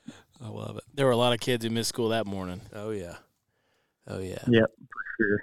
Well, that's good. Thank you, Brooks, for your input. I definitely would attest to you've helped me a lot hunting with my kids. I mean, for one thing, you definitely made it okay to hunt with little girls. And I'm not going to say I didn't think it was okay to hunt with little girls, but I didn't really appreciate how special that was until I watched you and Corbin do that. And it has definitely shaped how I hunted with Trip and how I hunted with Maddie. And good on you. Well, appreciate it. It's for sure my biggest passion in life is passing on, my knowledge of hunting to other people and seeing that enjoyment. But, especially when it comes to, friends and family, getting to share that excitement with them. It's awesome. It's why I go. I love it. Well, I hope that mine turn out half as decent as yours have so far. Yeah, we'll see. They're still it's still early, but it's still early. But with me, Laura, just this past weekend was like, parenting is hard, and I was like, yeah, ain't that the truth? Yes, it is. But kind of like anything, just if you're a parent, looking to take your kid hunting, just kind of like anything, try to make it as fun as possible, and don't focus on successes and killing, but just making sure they're keeping having fun. That's awesome. That's a good word. Very good word. All right, my friend. Well, keep on the. I don't want to rabbit trail too far, but keep after those boots that weigh about as much as a mallard curl tail feather. I hear they're pretty sporty. I'm pretty fired up about it. Yep. So I'm staying on it. It looks like here in the next month or so we should be getting them, shipping them out. So. Awesome. Well, I got my email update about my order size that said, there you go. Too bad you have a tiny foot. You little, tough for you. Yeah, tough for you. All the people who have normal human man-sized feet have their boots and are killing turkeys in them. Yeah. But good luck to you this season. All right, buddy. Well, good luck. Best wishes with light boots and all that you guys have going on. I hope that all works out really well, and can't wait to get mine. So. Yes, sir. See you, Rob. Buddy. Hey, see ya. See ya. Man, Brooks is a good dude. Every time I talk to Brooks, I feel like I'm in a better place as a human. Yeah. He inspires me, and his perspective on stuff is always just top notch. So I would strongly encourage anybody who even reasonably knows Brooks or wants to know Brooks that has questions about taking a kid hunting, they should contact Brooks. I did not think about that until he said it, but I asked Brooks 10 million questions because he was taking Corbin hunting before I even thought about taking Trip hunting. I mean, at 4 years old, like I didn't. So small, it's amazing. I took Trip once or twice at that age to listen. Yeah, but I mean, I wish I had asked. How do you even know that a do what? This is amazing. There's just a little bit going on in the back here. No, I was just saying that I wish that I had asked or thought to ask him like how he even knew that she was old enough. I don't think he thought about that. I think he just said, well, she can walk and she can carry her stuff. Not that Brooks is haphazard. No, but no. Brooks is not a guy that thinks about limitations. He thinks about things, he's like, well, if I can do it, she can do it, and so he just helped her. I mean, he took us on a youth hunt. I took Trip on the first youth duck hunt he went on. I went with Brooks and Laura, and Trip was a foot taller than Corbin at the time, and I didn't even have a gun for him. And she had already killed 2 turkeys at that point, and he had a little 410 on a tripod, like he was all dialed in for her. Yeah. And I was like, okay, I feel like I need to step up my game here a little bit. And Trip actually shot that gun. We didn't have any ducks to shoot at, but we fried honey buns and we shot Coke cans and we did a bunch of stuff like that, and it was he had a blast. Like he had so much fun that we came home. It was a Saturday. We came home, and the next day after church, we went to Academy Sports because that was where the only place that carried the yield is, and I bought him one of those 410 shotguns. Well, that just seems to be the common thread in all of this, and we're going to talk to Keelan too, but it's got to be fun. Yep. You got to feed them. Yep. And you got to keep them warm. Comfort and fun go together. I mean, they're almost never going to have fun if they're miserable. That's true. That's true. So, anyways, that's big shout out to Brooks. I appreciate his input, and I would strongly encourage. I mean, he's a good question answerer, and we didn't. Yeah. He only talked for 15 or 20 minutes, but if you got questions, you should send Brooks a message, and he'll take care of it. I hope people are appreciating the enormous insight that these people are. Yeah. This is years and years of people doing it the wrong way and the right way. And tears and grief and I mean, talk about a jump start. Yeah. And having your wife say, you're doing what with what? Yeah. Like it's just the main thing I want people to hear at this point is it's not an accident. You don't just wake them up at 3 a.m. and go, hey, we're going to try to be the first one at the gate. Yeah. I mean, you need to think about – you got to think ahead about what you're getting into so that you can be prepared. Yep. Because comfort and fun don't just happen on accident. No. I mean, it's got to be well planned in a hunting environment. So sure. Awesome. Well, let's see who we have next. I actually got a pretty cool add-on to our list. So I didn't announce this one in the intro, but Mr. Ricky Padgett is going to also join the show. So let me check our schedule and our time and see. I think Ricky's ready now. Hello. Hey, Ricky, this is Spence. How you doing? What's up, buddy? How are you? I'm doing well, man. How about you? I'm good, real good. I've got Rob Kinney on the line with us. Hey, Ricky. Rob, what's going on, my man? Man, having a good day up here. I hear you. Living the dream, right? Yeah. Every day. Did you hunt this morning? I did not. Not this morning. We're going to go back after him tomorrow morning, though. I love it. Is this spring break for Kaysen? It's not. Next week is this spring break. So this week is this week is actually my spring break, which kind of throws a kink in everything.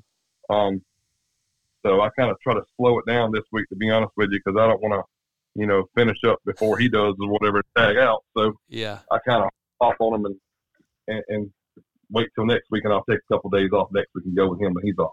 Yeah. Yep. So give us your family structure. How many kids you got? So I've got 2 boys. I've got one that's 11 years old and one that's 13 right now. They both turned 12 and 14 in June. Okay.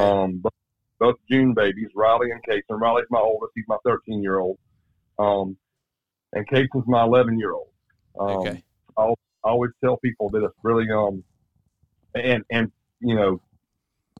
seems like this, most people with kids, it's really strange how you can have 2 kids that are raised under the same household, but be at opposite ends of the spectrum as what they are interested in. You know what I'm saying? And my 11-year-old gun-ho, wants to be in the woods, everything outdoors he can be. But my oldest one, up until this year he's starting to show a lot more interest, which, but he never was that interested in it, to be honest with you. He's turkey, my oldest one has. He's been hunting plenty of times, but when it came down to it, he could take it or leave it. And he never was, disappointed about not going. You know what I'm saying? Where Kaysen doesn't want me to leave the house without him, to be honest with you. He gets into his feelings pretty good when I leave without him. You know what I'm saying? So this is the way it is. But this year, Riley's starting to show a little more interest in wanting to go, and that's great. And it kind of bothered me a little bit. Not bothered me, I'd say, when Riley didn't want to go, but I was kind of worried about it. But I think we did the right thing by not pressing that and making it an issue. Yeah. You know what I'm saying? And it kind of came into its own by itself. You know what I'm saying? Yep. With him. I've experienced that exact same thing with Maddie. She didn't really care anything about it early on, and then all of a sudden, a couple of years ago, it was just like, "Hey, I think I want to go do this." And it was like, "Wait a minute, time out. I've got another one that I already started in on." Complicated things here. Yeah. Now what do we do? You know what I'm saying? Yeah, that's a good problem to have, though. It is, and like I said, and Kaysen's into competition shooting and everything else, and Riley, like I said, he didn't care. But this past year, I bought him a new shotgun, and after seeing him, and I think it was kind of, I really think it's got to do with big brother, little brother mentality. I don't want to do that because he's doing it, and I don't want to. You know what I'm saying? That type of deal. And now that Riley started shooting the shotgun, we kind of put emphasis on that with him, and he started shooting, and he shoots against Kaysen, and he started beating him a little bit. You know what I'm saying? Winning some. So he liked that, huh? Yeah, it's kind of like a technical type deal. So Riley likes it now. You know what I'm saying? So, that's awesome. It is. It is awesome. It's pretty cool, man. Yeah, for sure. So when did you talk about the early years? When did you get them started? So it was very early. Kaysen was the first time he even tagged along with me. He was 4.5, 5 years old, right at that age, right there. And it was deer hunting. You know what I'm saying? And literally, it was to the point you can't really get in the tree stand and sit. So we'd sit up on the ground with a set of shooting sticks, and he'd be over there, digging in the dirt, throwing pine cones, whatever he could do, type deal. And if we killed a deer, if we saw a deer, great. If we killed one, even better. But that's basically where it started. And we killed several deer off the ground like that. He enjoyed it to the fullest. But as far as turkey hunting, it started at age 5. That's when he killed his first bird. Wow. And I don't know if he really knew, and I don't think any of us, coming where I started at, nobody ever showed me how to turkey hunt. My dad wasn't a big hunter. He didn't. My dad was a big fisherman. But as far as hunting, didn't really, But I tried to tell Kaysen, I don't think you understand what really just happened. You know what I'm saying? Yeah. And even now, I'm like, you were 5 when you killed your first one, which, that's a big deal in my mind, Yeah. For a young child to be able to do that. And like I said, it's hard for them to grasp the magnitude of that. But yeah, it started at, like I said, around 5 is whenever, that's when we started going or whatever and doing that. Yeah. That's awesome. That's just fantastic. So he's 11. He's been doing it 6 years. How many has he killed? A dozen or so? Kaysen is killed right now. I think he's we counted him up the other night. I always tell him not to put emphasis on numbers by any means, but we do keep the tally there. But he's killed 17. That's fantastic. Yeah, he's still 17. Awesome. Yep. And he really enjoys it. I really try not to put emphasis on numbers and this is the thing, Spencer. I'm gonna tell you right now that I struggle with at times is trying to make sure that he understands it's not all about that end result of the kill. You know what I'm saying? Mm-hmm. And it's hard. It's really difficult because in all honesty, this sport that we do, we're measured by what we take. You know what I'm saying? That's right. It is. But, I think in my mind anyway, the older I get, I know when I was younger, it was all about, I want to kill that turkey. That's all there is to it. But the older I get, I realize there's so much more in my mind anyways, especially with what I'm putting into him. You know what I'm saying? Mm-hmm. What I'm expecting out of him as he gets older. Mm-hmm. That when I started, I didn't kill my first turkey till I was 17, 18 years old. Mm-hmm. So didn't start as young as he is. So I'm kind of trying to pass on as much of this, matured information to him as I can. Mm-hmm. You know what I'm saying? Mm-hmm. So he kind of grows a little bit faster than what I did. You know what I mean? That's right. So yeah. Now, are y'all traveling to hunt, or are these all South Carolina birds, or how's that progression? He's killed one Osceola, and the rest of them have been South Carolina birds. Yeah, that's so cool. It's fantastic. Y'all need to come to Tennessee with us next year. I've got a farm that it's got y'all's name on it that most of the other little kids can't move around well enough to hunt, but I know that Kaysen can. Yeah, I would love to do that. That would be awesome, man, for sure. And we had planned on doing some out-of-state stuff this year. We just never could get out there. But this year, some stuff fell in my lap, and I was unable to go out and do anything else extra this year. But next year, we're planning on doing either Texas, Kansas, or Nebraska. I've already promised him that was something we're going to do. He's really interested in it. So, yeah, for sure, that's something. But if the Tennessee thing works out, we would love to do that as well, for sure. We can make that happen. So, I loved. He's got the fire for sure. I loved when y'all showed up the other night. He went straight over and sat down by Boozer and started taking shots at you. He's and I'll tell you this. Yeah, that part comes from. Well, me and him have a real salt and sugar type relationship. When it comes to stuff, I give him a lot of sand, and he'll get a pouty lip, and I don't know. He'll do it to me, and I'll do the same thing sometimes. It's kind of a catch-22, but he thinks the world of Boozer and all y'all boys. He really does. Ian and all those guys. He really does think a lot of everybody, and he thinks it's kind of you're watching an 11-year-old. He thinks he's like 25, 30. Yeah, you know what I'm saying? Of course, absolutely. He feels like he's a big dog when it comes down to it, I believe a lot of that comes from everybody, all my buddies he hangs around. We're a part of a big hunting club and stuff, and the camaraderie and everything else is there on Saturday. So he hangs out with us, and he gets sand a lot from everybody. You know what I'm saying? He's the low guy on the totem pole, so he knows how to take it and give it sometimes too.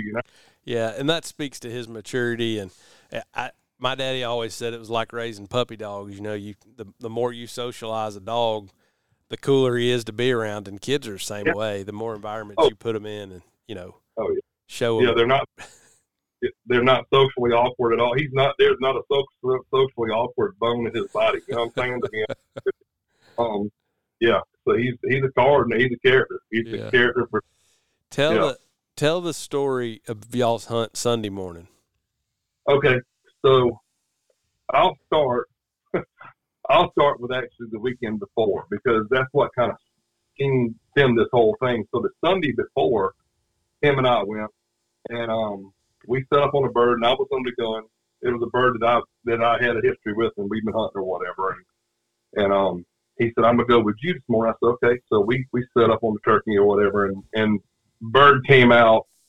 I mean, just like he was supposed to. I mean, it was picture perfect. Nothing. I mean, 2 hens right there in front of us. He comes out strutting, and he gets to 38, 40 yards.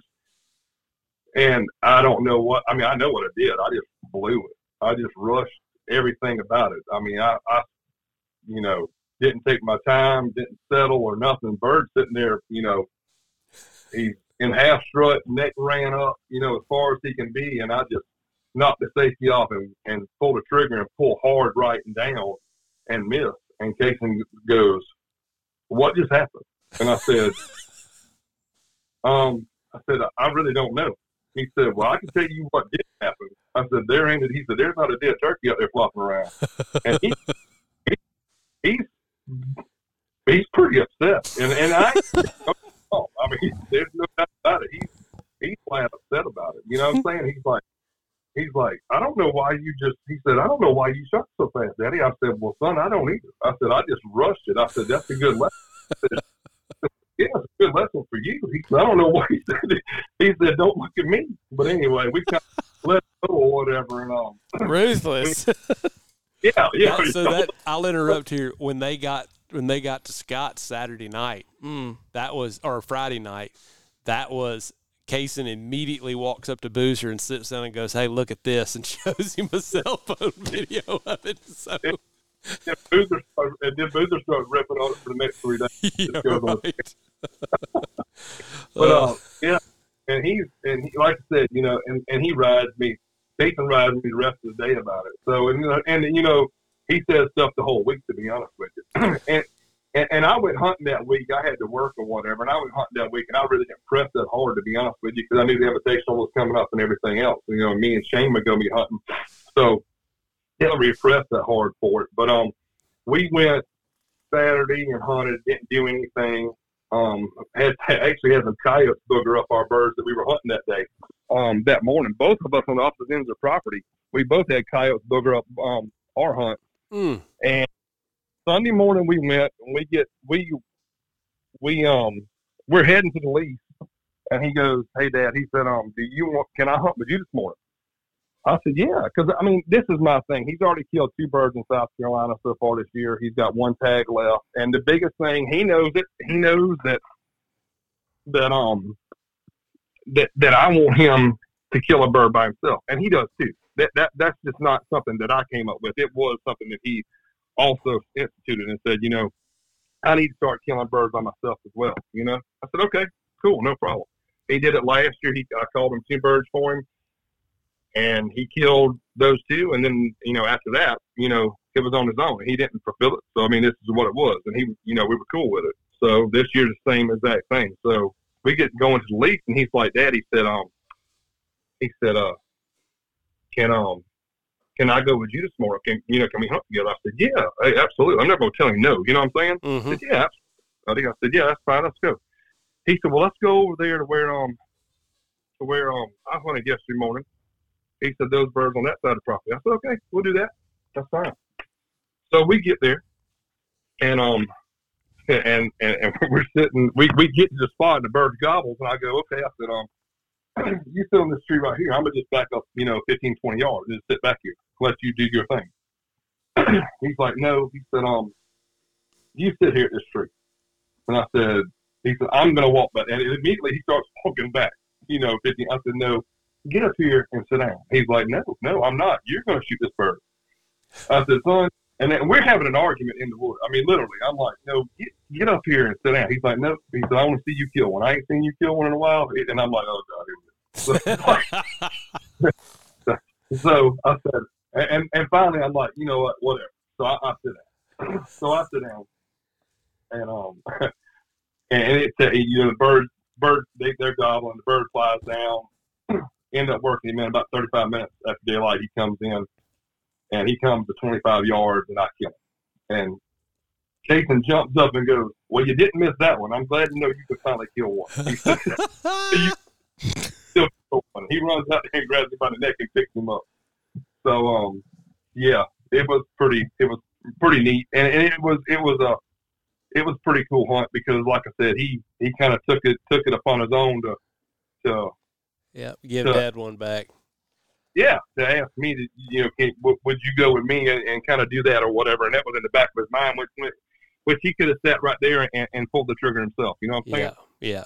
And he didn't big deal out, which I thought was very cool. You know what I'm saying? Yeah, I've killed enough of them to know what it feels like to hold them dead and everything else. So I'm cool with it. You know what I'm saying? I don't need to, but to know that he took the initiative to think that through was pretty neat, to be honest with you. There's something special about giving one away, and he will definitely, he'll not forget that one. Good on him. No, you're doing a damn good job raising him. I've been around him a couple times now, and I mean, he's just a fine young man, and you're doing something right. So well, I think the same goes for y'all. You know what I'm saying? I met Trip the other day. Your daughter, everything else. I accidentally hung up. Dang, I was finally getting a compliment, Rob. Dang, I can't believe I did that. Go ahead, phone service. No, dang. I can't believe it. I just totally ruined that moment. I was getting a nice compliment. Rob just said, click, hit the red button. I was trying to swipe up to get something off my screen, and I saw that big red button and went, that looks good, and just smashed it. But yeah, I mean, dude, right now, seriously, I mean, I met your son, I met Trip, and I met, your daughter and everything else. And it says a lot for all the dads, you know what I'm saying? Like Boozer, Tom, and, Britt, Luke's a card, he's something. He's a special kid himself, you know what I'm saying? All these kids, Jane, all of them, they're just awesome little humans, you know what I'm saying? Little young adults. They're going to turn out to be really good people. I think so, too. We were talking about on the way home, one of my favorite things about what we've done with this group of kids, just getting them together, it's a couple things. One, I mean, they have more fun when there's other kids around, obviously. But two, we're creating a new normal that society doesn't show them. I mean, that the rest of their friends are playing soccer, and they can play soccer too. There's nothing wrong with soccer, and sports. But, I mean, getting them together with other kids takes a lot of effort. It takes a lot of sacrifice from everybody because all of us end up giving up turkeys that we could kill so that they can kill them. Yeah. But putting them around other kids shows them that it's not just Dad that's got this weird idea that I should kill stuff. I mean, I really think we're creating a new normal for them that will have an impact on a lot of generations, Yeah, I mean, you looked at the other night, other than Casey wanting to pull the video out to show everybody how Daddy missed or whatever. I mean, they didn't have a phone that I saw hardly. You know what I'm saying? That's the right. Kids didn't have a face stuck in a phone the whole time, which is unbelievable. You know what I'm saying? Our society is a crazy one anymore. And it's not built toward, I think, the morals and ethics that we were raised with just 25, 30 short years ago. You know what I'm saying? You're right. And watching these kids be able to you start to see that norm, like you said, you're building that new norm. You know what I'm saying? You kind of taking it back, and they're doing it. So that's a big thing. It sure is. Yeah. So, well, good deal. What on a practical note, what do you have Kaysen shooting now, and what did he start with gun wise? So he shot a 410. We started out with one of those little Mossberg Mini 510s. I think they were the Phantoms. We started out with I bought a 20 gauge and a 410, and he was just a little bean pole when he started out. Like I said, he's still a kid, but I mean, they just in Mossberg, even the Mossberg, he's still rocking pretty good. But we started with a 410. We shot TSS 9s through it is what we did. Killed, I don't know, 4 or 5, I think, over a couple of years right there with that. And then we went on and yanked on out to the 20 gauge. And that's what we're still shooting now. And is she shooting Sporting Clays and targets with a 20 gauge too? Yeah, so he started out last year in Sporting Clays shooting a 20 gauge Beretta, and it was an A400 light is what he started shooting.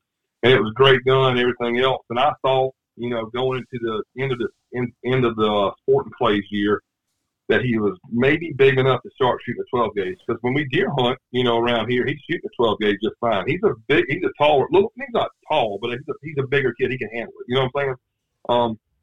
Well, I got him a 12 gauge for Sporting Clays. He started out this season with it. He shot 2 or 3 tournaments and shot okay with it, but his coach was not happy with the way he was managing the gun. You know what I'm saying? As far as weight and length. And he said, Ricky, he said, I just don't think it's the right fit for him right now. I said, okay. I said, you want to change him? Let's change him up. So we did, and put him back into 20 gauge 8400, and he's been fine. You know what I'm saying? And he even says himself that he can tell the difference in the weight of the gun. You know what I'm saying? The weight, the way he, controls it and everything else. You know what I'm saying? Mm-hmm. Yeah. Back in the 20 gauge now for sport and clays and everything else. So yeah, he shoots 20 gauge for that. He shoots a Beretta 20 gauge for turkeys, or he'll grab one of the little 870 compacts I built or whatever. He shoots one of those. So it's either whichever one he wants, what flavor he wants that morning or whatever. Yeah. That's fantastic. If you were talking to somebody, one of your buddies on the phone that was getting their kids into hunting kind of for the first time and really hadn't done it, what would be just a little bit of advice you'd give them, do's and don'ts, some pointers, broad pointers?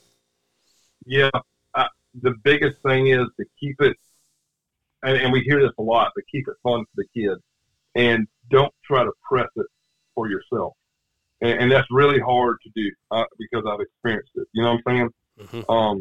It's very hard not to put emphasis on the kill itself. I'll go back to that. You know what I'm saying? You think that that's the big deal. Make them as comfortable as you can. But don't try to put – and the thing about it is with kids, it's even worse, with the little ones, because they want that end result. They don't see the big picture yet. You know what I'm saying? You're taking them so they can understand the whole this world that we obsess about. You know what I'm saying? All year long. We wait for this springtime. You know what I'm saying? Mm-hmm. They don't get that, but they eventually will. They'll get that fire. You know what I'm saying? But I think the biggest thing is, to answer your question, is really just simplify it. Simplify it and keep them comfortable and keep them happy. Because they see you're not happy. If you're pressing, trying to make something happen, then they're not going to be happy. That's all there is to it. Yeah. They really are. Yeah. They're not. They're going to feel that. They're going to feel that you're pressing. They're going to feel that that this is a rush job, rush deal. And like I said, make them comfortable. They pick that up as frustration with them a lot of times too, don't they? Oh yeah, they think that they're doing something wrong, and it's nothing to do. You're just trying to make something happen. Yeah. And the thing is, you need to understand. And one thing I'll say that has changed my outlook on hunting completely. And maybe this is another question you might ask in a minute. But when I started hunting, like I said, I had to learn everything on my own, which I'm very, very thankful that I did, even though it was probably the most frustrating time in my, turkey hunt career back when I was younger. I mean, God, it was horrible. I was the worst turkey hunter, to be honest with you, and just made some of the dumbest mistakes ever. But the thing about it is you sit there and you can't rush it. You can't rush with these kids and try to make them do that, make things happen for them. Mm-hmm. But the thing about it is, me hunting with Kason has slowed me down so much and opened up so much more information to me, because it used to be I was running gun. If I didn't hear a bird by 8:30, 9 o'clock, 8:30, I mean, by 45 minutes after daylight, I was panicking trying to find another turkey to go hunt. You know what I'm saying? Mm-hmm. Rather than slowing it down like I've had to do with Kason growing up in the last 6 years, he's not that mobile. You know what I'm saying? Or he wasn't that mobile at that time for the first 4 or 5 years. He wasn't really that mobile. You know what I'm saying? Mm-hmm. We had to kind of lock down in the area or stay on top of where our new turkeys were at and let those turkeys do the things that they're going to do through their morning agenda. You know what I'm saying? Until they got to a point where we could actually work this. Yep. That's absolutely changed my game tremendously. And I try to pass that along to him too, because I'm like, you do, dude. I'm like, because he's like that. If we don't hear a bird in the first 30 minutes, he's wanting to move. And I'm like, so we know these turkeys are here. You know what I'm saying? Uh-huh. We just heard them 35 minutes ago on the roost ripping it. When they hit the ground, they shut down. They're still right here. You know what I'm saying? Yep. So, yeah. That's good. That's good stuff. Yeah. Well, man, thank you very much for your input. Thanks for raising a fine young man. And I hope y'all have a fantastic spring. And I hope Kason tags out next week on a spring break. Well, I hope so too, man. Thank you so much for giving me the opportunity to be on tonight for this thing. And yeah, thanks so much. Great seeing y'all again this past weekend. If there's whatever I can do for y'all, you please let me know, buddy. I appreciate it. Good to talk to you, Ricky. You too, Bubba. Y'all be good. See ya. Yep. That's pretty cool. So one of the things I'll just say as a side note is pretty well everybody except for Brooks, I guess, that we've had on this podcast is a part of the text message thread called TFC. Mm-hmm. And TFC stands for the Turkey Fight Club, but it's since been changed to Turkey Hunters Fighting Cancer because over the years the group has kind of, morphed from a bunch of young guys trying to have a pecker measuring contest, Sure. to see who can kill the most, to a couple of guys in the group have gotten cancer and gone through treatment, gotten better. There's been money that was raised to try to help them. And so the perspective of that group has so morphed over time. And I wasn't there from the beginning. I've only known Boozer 4.5 years now, and so but that was a long introduction of a way to just say that group of people has really impacted me from a friend level, but also from a just normalizing taking kids hunting and getting them better at it, and giving the kids an opportunity to go see something else. It's one thing to pack your kid up and drive 300 or 400 miles and go hunt somewhere else. It's another thing to go to somebody else's home and be in the comfort zone of their home. It makes it easier for the kids, And so, like, when you're traveling, one of the things we always tried to do was to take another kid with us or go to somebody's house, kind of like we did with Boozer, just because it takes one variable out, like a crummy hotel or a crummy restaurant. Yeah, it's just a great buffer for the kids, too. From buffer's a good word. Some ways, and from each other. Yep. So y'all can, exactly. It takes the heat off of just dad and kid the whole time. Right. Yeah. You can take a break and go eat candy or, Pop-Tarts or whatever, you just, it's not all about go play in the woods. Hunt, right? Yep. So anyways, I that was a long rambling way of saying I really appreciate my friends in the TFC thread and their contribution here. Every single one of those guys could chime in. Every one of those guys is taking a bunch of kids hunting. Yeah. And every one of them could offer fantastic opinions. Tom, Boozer, Shane Weeks, Alex Bramer. I can go down the list for days. There's 38 of them. Philip Valentine, Ian Nicely. All those guys could offer fantastic opinions, and we probably should give them all a platform. But, we're probably 2 hours in now. And just about. I hadn't even got to tell you what I think. I know. The cool thing is we get to decide what goes on the podcast, so go ahead. We do. we kind of get to run this thing. Yeah. Hello. What are you doing? Oh, not much. What you into? We are podcasting in a warehouse that doesn't have any air conditioning. We've got sweaty armpits, Keelan. Well, I thought y'all was calling at 3:30. I've had my tuxedo on ever since. Well, Keelan, don't you remember radios to be heard, not seen? So you got dressed. That's I thought y'all might want to FaceTime. You got that black tuxedo on, did you? Yeah. Cumberbund and all. So, is it a full tuxedo or is it one of them tuxedo T-shirts? Because I feel like you'd be a tuxedo T-shirt man. Well, it is kind of a tuxedo T-shirt kind of day. I've got my cummerbund on with a bow tie and everything. Tails.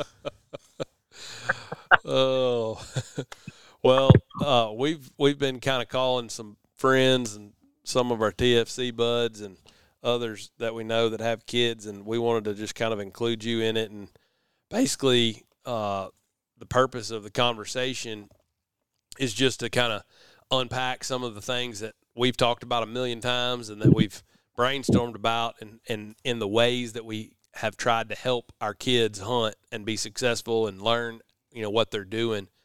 Because it doesn't just happen, right? I mean, you don't just show up one day and sit down and kill the first one that walks up to you. I mean, there's been a lot of planning and thought that goes into, helping the boys get a bird. Right. A lot of grooming.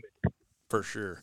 Talk to us about Weston. How old is he? What's he shooting? Kind of give us the if this was a pregame basketball speech, like tell us what we're going to see and starting. Well, Weston, he's 9 years old, and this is his third year to turkey hunt, and kind of some growing pains for the first year. He was little. It was just the stars just had to align for him to kill a turkey.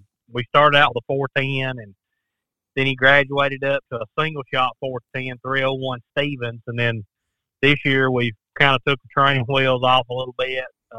He shot a 410 when we went to Florida, and then after that, he shot a bird high, and he kind of crippled it a little bit. It flopped, it hit the ground, but we didn't have another shell. So when we got home, we started practicing with a 20 gauge M2 Benelli. It's got a red dot sight on it, and he's really adapted to it pretty good. We took some practices like on Sunday afternoons. We would shoot beer cans and stuff, at different yardages and up on fence posts and let him take his time. And he got to where, he'd shoot 3 times and hit all 3 targets. Do that, just repetition. I think that really helped him build his confidence up some. Mm-hmm. So is he, I guess, I know, well, I butchered that question. Is he, you got him shooting off of a shooting stick or off of a tripod, or what do you have him shooting off of? We did shoot off a tripod till this year. We've kind of got away from it. He's got like a little stick. It's just a rest. It sticks in the ground, and he can prop his gun on it. I'll take the sling off of it, and like if the bird was to maneuver and not come where we want it to, he can pick it up just real easy and swing the gun left to right. But he has practiced a little bit with the 410. He killed a bird last year where he was sitting on his knee, and we called it up, and he got a shot at it. But it's just so hard, for him right now. I mean, everything's got to work out just right for them to be able to maneuver and get on a bird without a little added help. Yeah, really what it boils down to is their arms are just too short to hold that gun up suspended for as long as it takes for a turkey to finish, and get a clean shot. So it's not that they can't hold the gun up and shoot it. It's that they can't hold it up long enough to be still. They just get tired. Their little arms want to fall off, Exactly. And Tripp's got that same shooting stick that Weston has, and Matty uses it a lot. It's essentially it looks like a fork, and it's got a little spike on the bottom of it. And so we stick it in the ground, and so their gun is basically 80% of the way up in their shoulder long before the turkey gets close.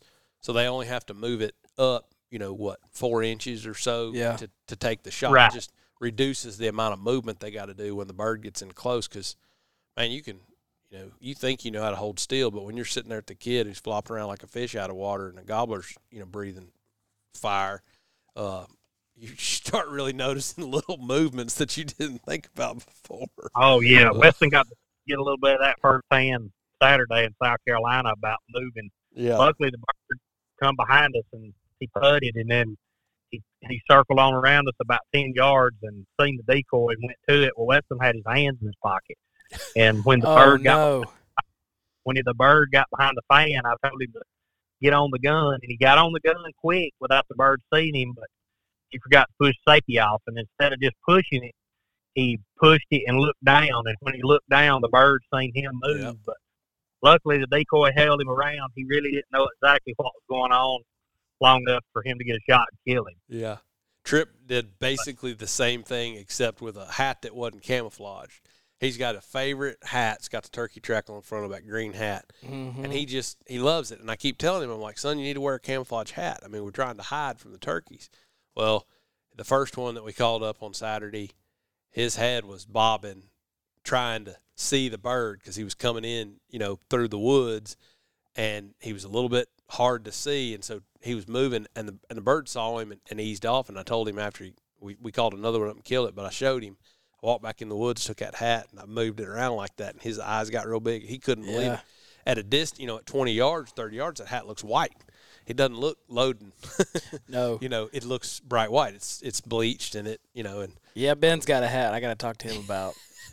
So he promptly returned to wearing, a camouflage hat. But anyways, it's fun to watch them learn those things, isn't it?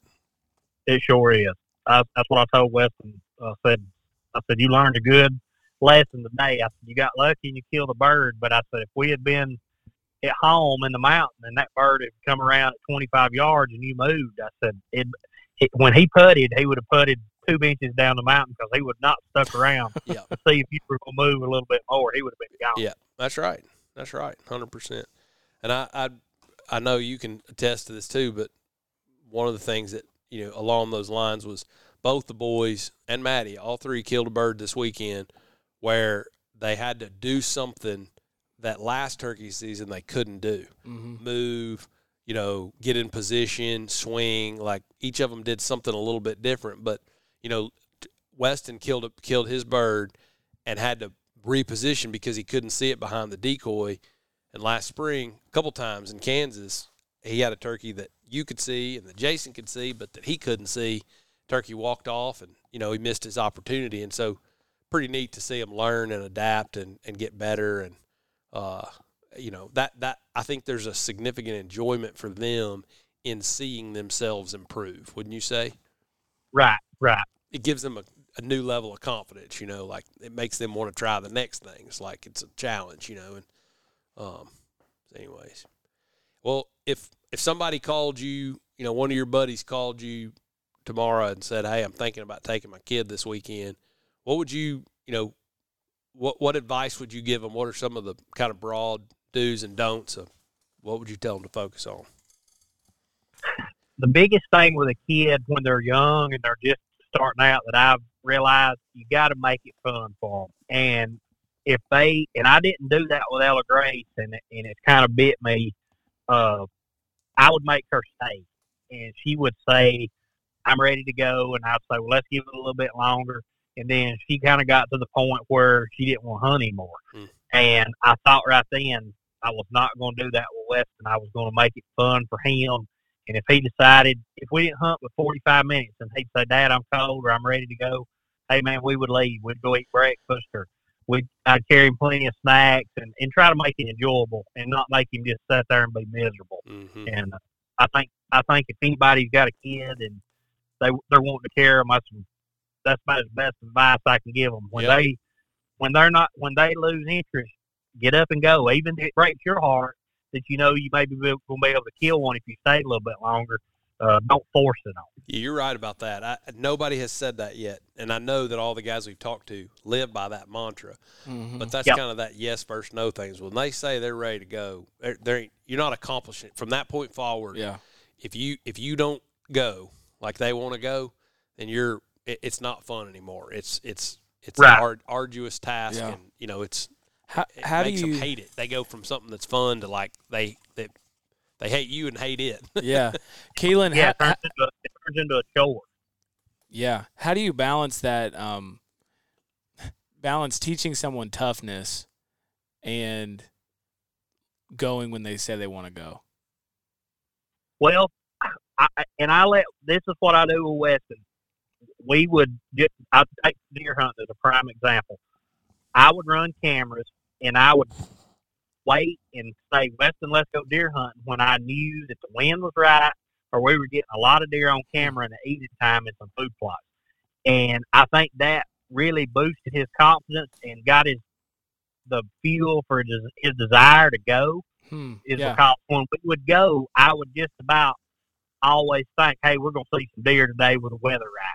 And that compounded over to where we would go, 5 trips and 4 trips, we would see deer, and, he could get a shot and everything instead of just carrying him like in the morning time and make him stay, 3 or 4 hours, because it's hard on a little feller to keep him warm unless you've got him in a shooting house or something like that. Yeah. But for little kids, afternoon deer hunting is definitely key because it's so much warmer. Right. We could go, stay maybe an hour, 15, 20 minutes, and he wasn't burnt out, and by the time he starts to get cold, it'd be close to time to get ready to go home. Mm-hmm. And I think that helped. But the biggest thing that I've noticed through the years, I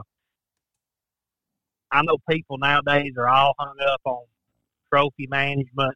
You get shamed if you shoot a jake, and people, they're all the time saying, don't do this, don't do that. But I mean, we're all doing the same game. I mean, we're all, if we didn't enjoy it, we wouldn't be doing it. But I've seen a few of my buddies, man, they've carried their kids through the years, and they wouldn't let them shoot a certain deer. They'd say, oh, we're not shooting a spike, or we're not shooting a full point. The best advice I can give, if you've got kids, let them shoot it. Let them pull the trigger. They're only a kid one time, and I mean, eventually they're going to grow out of that stage. But when they're young and you're trying to get them introduced to hunting, they're just like us when we was kids. We wanted to blow the fuzz off everything that was in the woods, and that's the way these kids are too. They want to go, they want to enjoy it, and I've seen my buddies, man. I can name two of them right now. They've got kids, and they've done them like that. And through the last few years, they wouldn't let them shoot anything. Man, they want, their kids don't even have no interest in hunting now at all. But you can pay them to go, and I think that's the main reason they carried them and made them suffer cold and see stuff, and they wouldn't let them shoot. And I think in the long run, it come back to bite them. Mm-hmm. Yeah, that's an excellent word, Keelan. I totally agree with that. I mean, the killing stuff is really fun for the kids. I mean, and we make it about so many other things and all that. You need not to mention just the fun aspect of it, but for them to actually improve, it takes reps. It's kind of like batting practice. You know what I mean? And it's like you can only hit it if you're going to hit a home run. Yeah, well, exactly. And we've talked about that with the kids. The reason that so many guys our age, 40 and 50 years old, are hunting trophy bucks is because they spent their 20s shooting everything that had a horn on its head, and they killed hundreds of critters. And then it's like all of a sudden we expect these kids, like you said, to step up and hit a home run. They've never hit a single. They've never learned how to hit a curveball, Yeah. So there's a confidence that comes with that success, and then there's a learning curve that comes with that success, pulling the trigger and killing stuff, and they learn how to clean it. They learn how – there's a whole bunch of stuff more than just I killed a trophy that they learn from pulling the trigger, Yeah. Right. I wanted to kind of take a shot right quick at answering Rob's question about how do you balance the toughness part with the I kind of – to echo your point, like the toughness part is not really something I think you can teach them or force on them. They have to kind of come into it on their own. And one of the things that we both noticed, Keelan and I did with the boys, that we've tried to invest in is that having them in camp with other kids, like having Tripp and Weston together, they push each other. Yeah. So they might be tired and want to sleep in, but they sleep in and get a little energy, then they both want to hunt. Like one of them won't want to hunt, the other one will make him want to hunt. Well, if Tripp tells Weston, we better go hunting because, you're going to wish you'd killed a turkey or I'm going to kill one and you're not going to, and they're back and forth like two little banty roosters, that's a whole lot different for them than if Dad is saying, we drove 800 miles out here and you're going to sit by this tree until we kill a turkey. Like, you know what I'm saying? It's a different voice. And so to me, one of the best ways for them to learn that toughness is just to be in camp with other kids. So there's a little bit of social pressure there. Yeah. That makes them lifts them both up. Yeah. Because you can't make them want it. They got to learn to want it on their own. Yeah. Okay. And so that's the whole idea is you're trying to make it fun and successful so that they will continue to want it more. Mm-hmm. And you can't make them want it without them wanting it for themselves. I got it. So I don't know. You got anything to add to that, Keelan? I mean, you're like you said, you're spot on there. I mean, if they don't want to go, if you force them, it just makes it 10 times worse. Mm-hmm.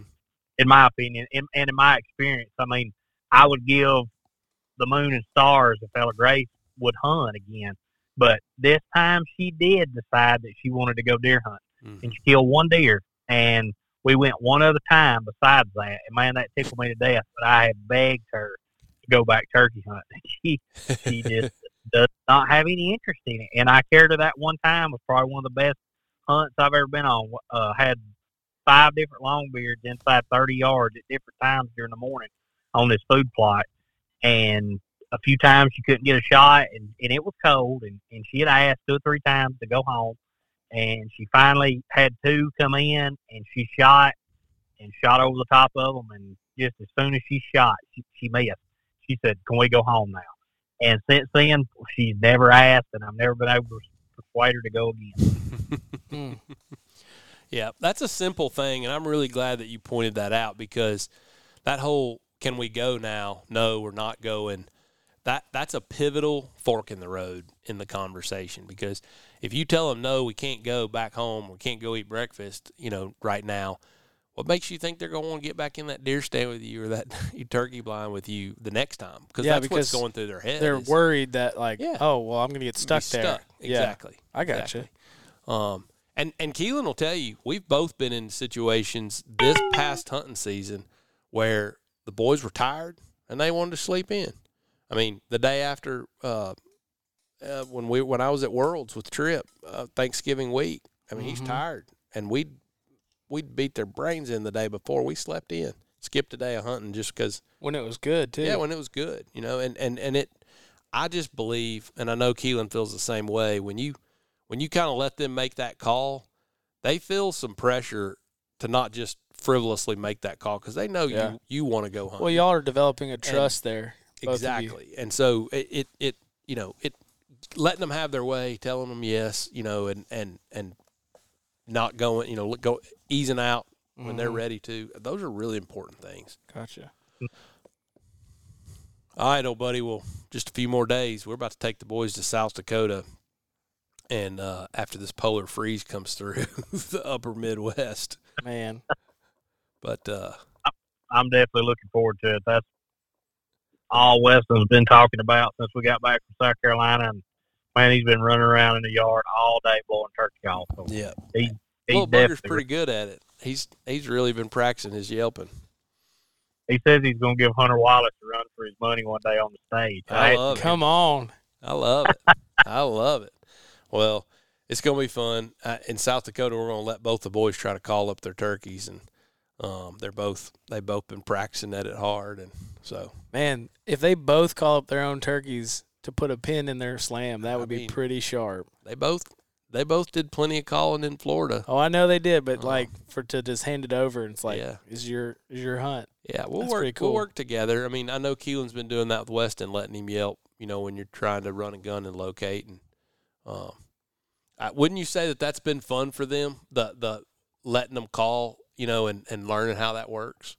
Oh yeah, I mean, he thinks that he's on top of the world when I let him yell. Yeah, and it makes it fun for him. Just anything that you can do to let them really get involved and make it fun for them. I mean, please. Good. All right, buddy. I know you got plenty of stuff to get back to, and we appreciate you joining us. Well, good deal. Good talking to y'all, fellas. All right. See you in a few days. See you, bud. Bye-bye.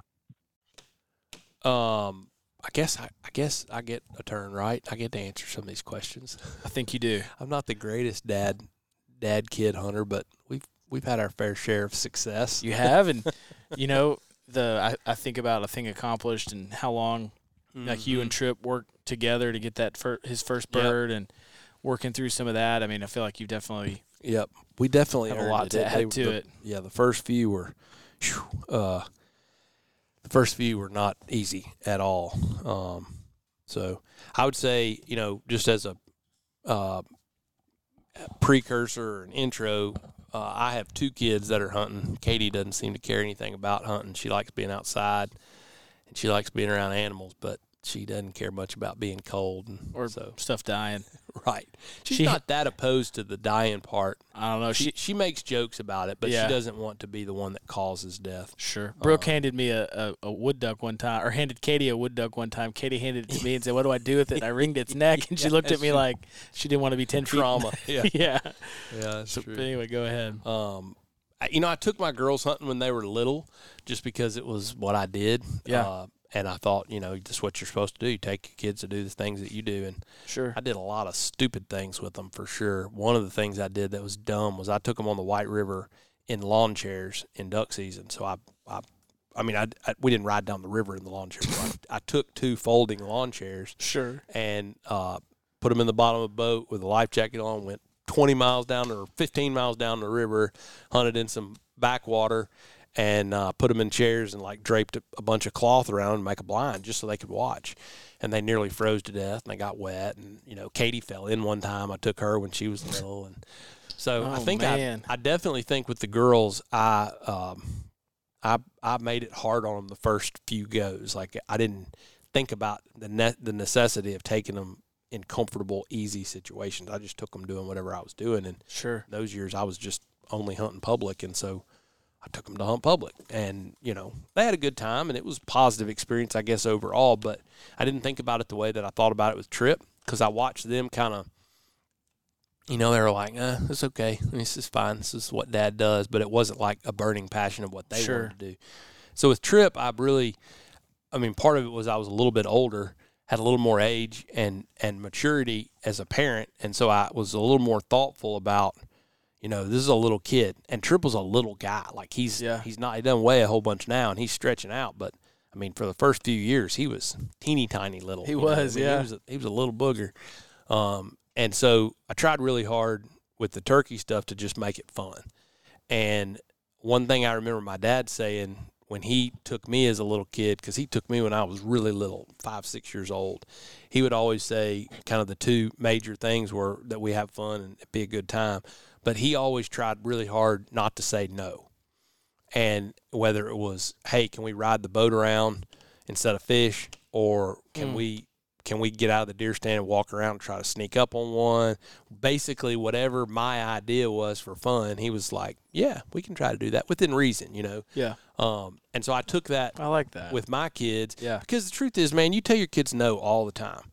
So what are they going to ask, you know, while you're hunting? I mean, they're going to ask something that's not inappropriate. They're going to ask something that's not the best hunting tactic. Right. And you're going to say, well, no, we wouldn't do that because you don't want it to ruin the chance to kill the game. Whatever you're going after, yeah. But all they don't hear, you know, more strategy than me. What they hear is no. Yeah. And you tell them no all the time. You know, hey, can I watch the iPad? No, you've looked at it 2 hours a day. Can I get an ice cream cone? No, you ate, you know, 5 buckets of, you know, what are those things called? Dippin' Dots, you know? Yeah. I mean, like you're constantly in a situation as a parent where you're having to tell your kids no. Yep. And so you need to try hard to put them in a situation where you can say yes to them. Mm-hmm. And so if it's fishing and they want to drive the boat around, let them drive the boat around in circles. They're not going to remember how many fish that you caught. They're going to remember whether you told them yes or no, you know? And with hunting is the same way. I tried to make sure with Trip from a very early age that every time he got in my truck, we were getting candy because I wanted him to like my truck. I love that. Yeah. And it drove Lindy nuts. But when he got in Black Betty, you know, I would say, you want to go get some candy? And he'd light up, you know, yes. Yeah. You know, we go in the store. Very Pavlovian kind of response there. What would you like there, bud? You know, pick out what you want. Well, didn't take long. The stuff we did in Dad's truck was a heck of a lot more fun than the stuff we did in Mom's car, you know. And then when you pair Dad's truck with hunting, like, bam, here we go, you know. So to kind of expound on those yeses, I mean, taking them to making a point of stopping at a place that is well lit and safe, you know, a grocery, like a, you know, convenience store, a nice truck stop, something like that, where the kids aren't weirded out, but where they big old aisle full of candy and stuff and letting them shop, like that just starts it off in a positive light, you know. And I mean, I've made a lot of jokes about that, and so has Trip, but that's a very simple thing that makes all the difference in the world. You let them pick out all the candy they want, and you don't tell them no to anything. They're not going to buy more than about $10 or $12 worth of stuff. I mean, and so there's just no point in going in there and be like, well, you can pick one thing off that aisle and one thing off this aisle and making it complicated. Just, you know, get whatever you want. We're hunting. Get whatever you want, you know? Yeah. Never one time did he get more than about 3 things, you know, and a Coke or something like that. Like, who cares? You know, let him have too much sugar and have that's just an investment. I mean, I like that approach. And so as time went by, we kind of morphed that into, okay, you know, you ate too much sugar, your head hurts, you know, you puked when the turkey's coming because you ate 3 bags of Skittles on the way here. And we morphed that into, hey, you probably ought to get a granola bar and some water this morning. So like on this last trip, Trip was really proud of the fact that he drank water all weekend because he knew we were going to be walking. And he told me that after he killed his turkey, he was like, you know what? I think I'd like to have a Coke. You know, I hadn't had one all weekend. I said, really, why? And he said, I just didn't want to get a headache again after I killed one, you know, from being dehydrated. I said, good for you, buddy, you know.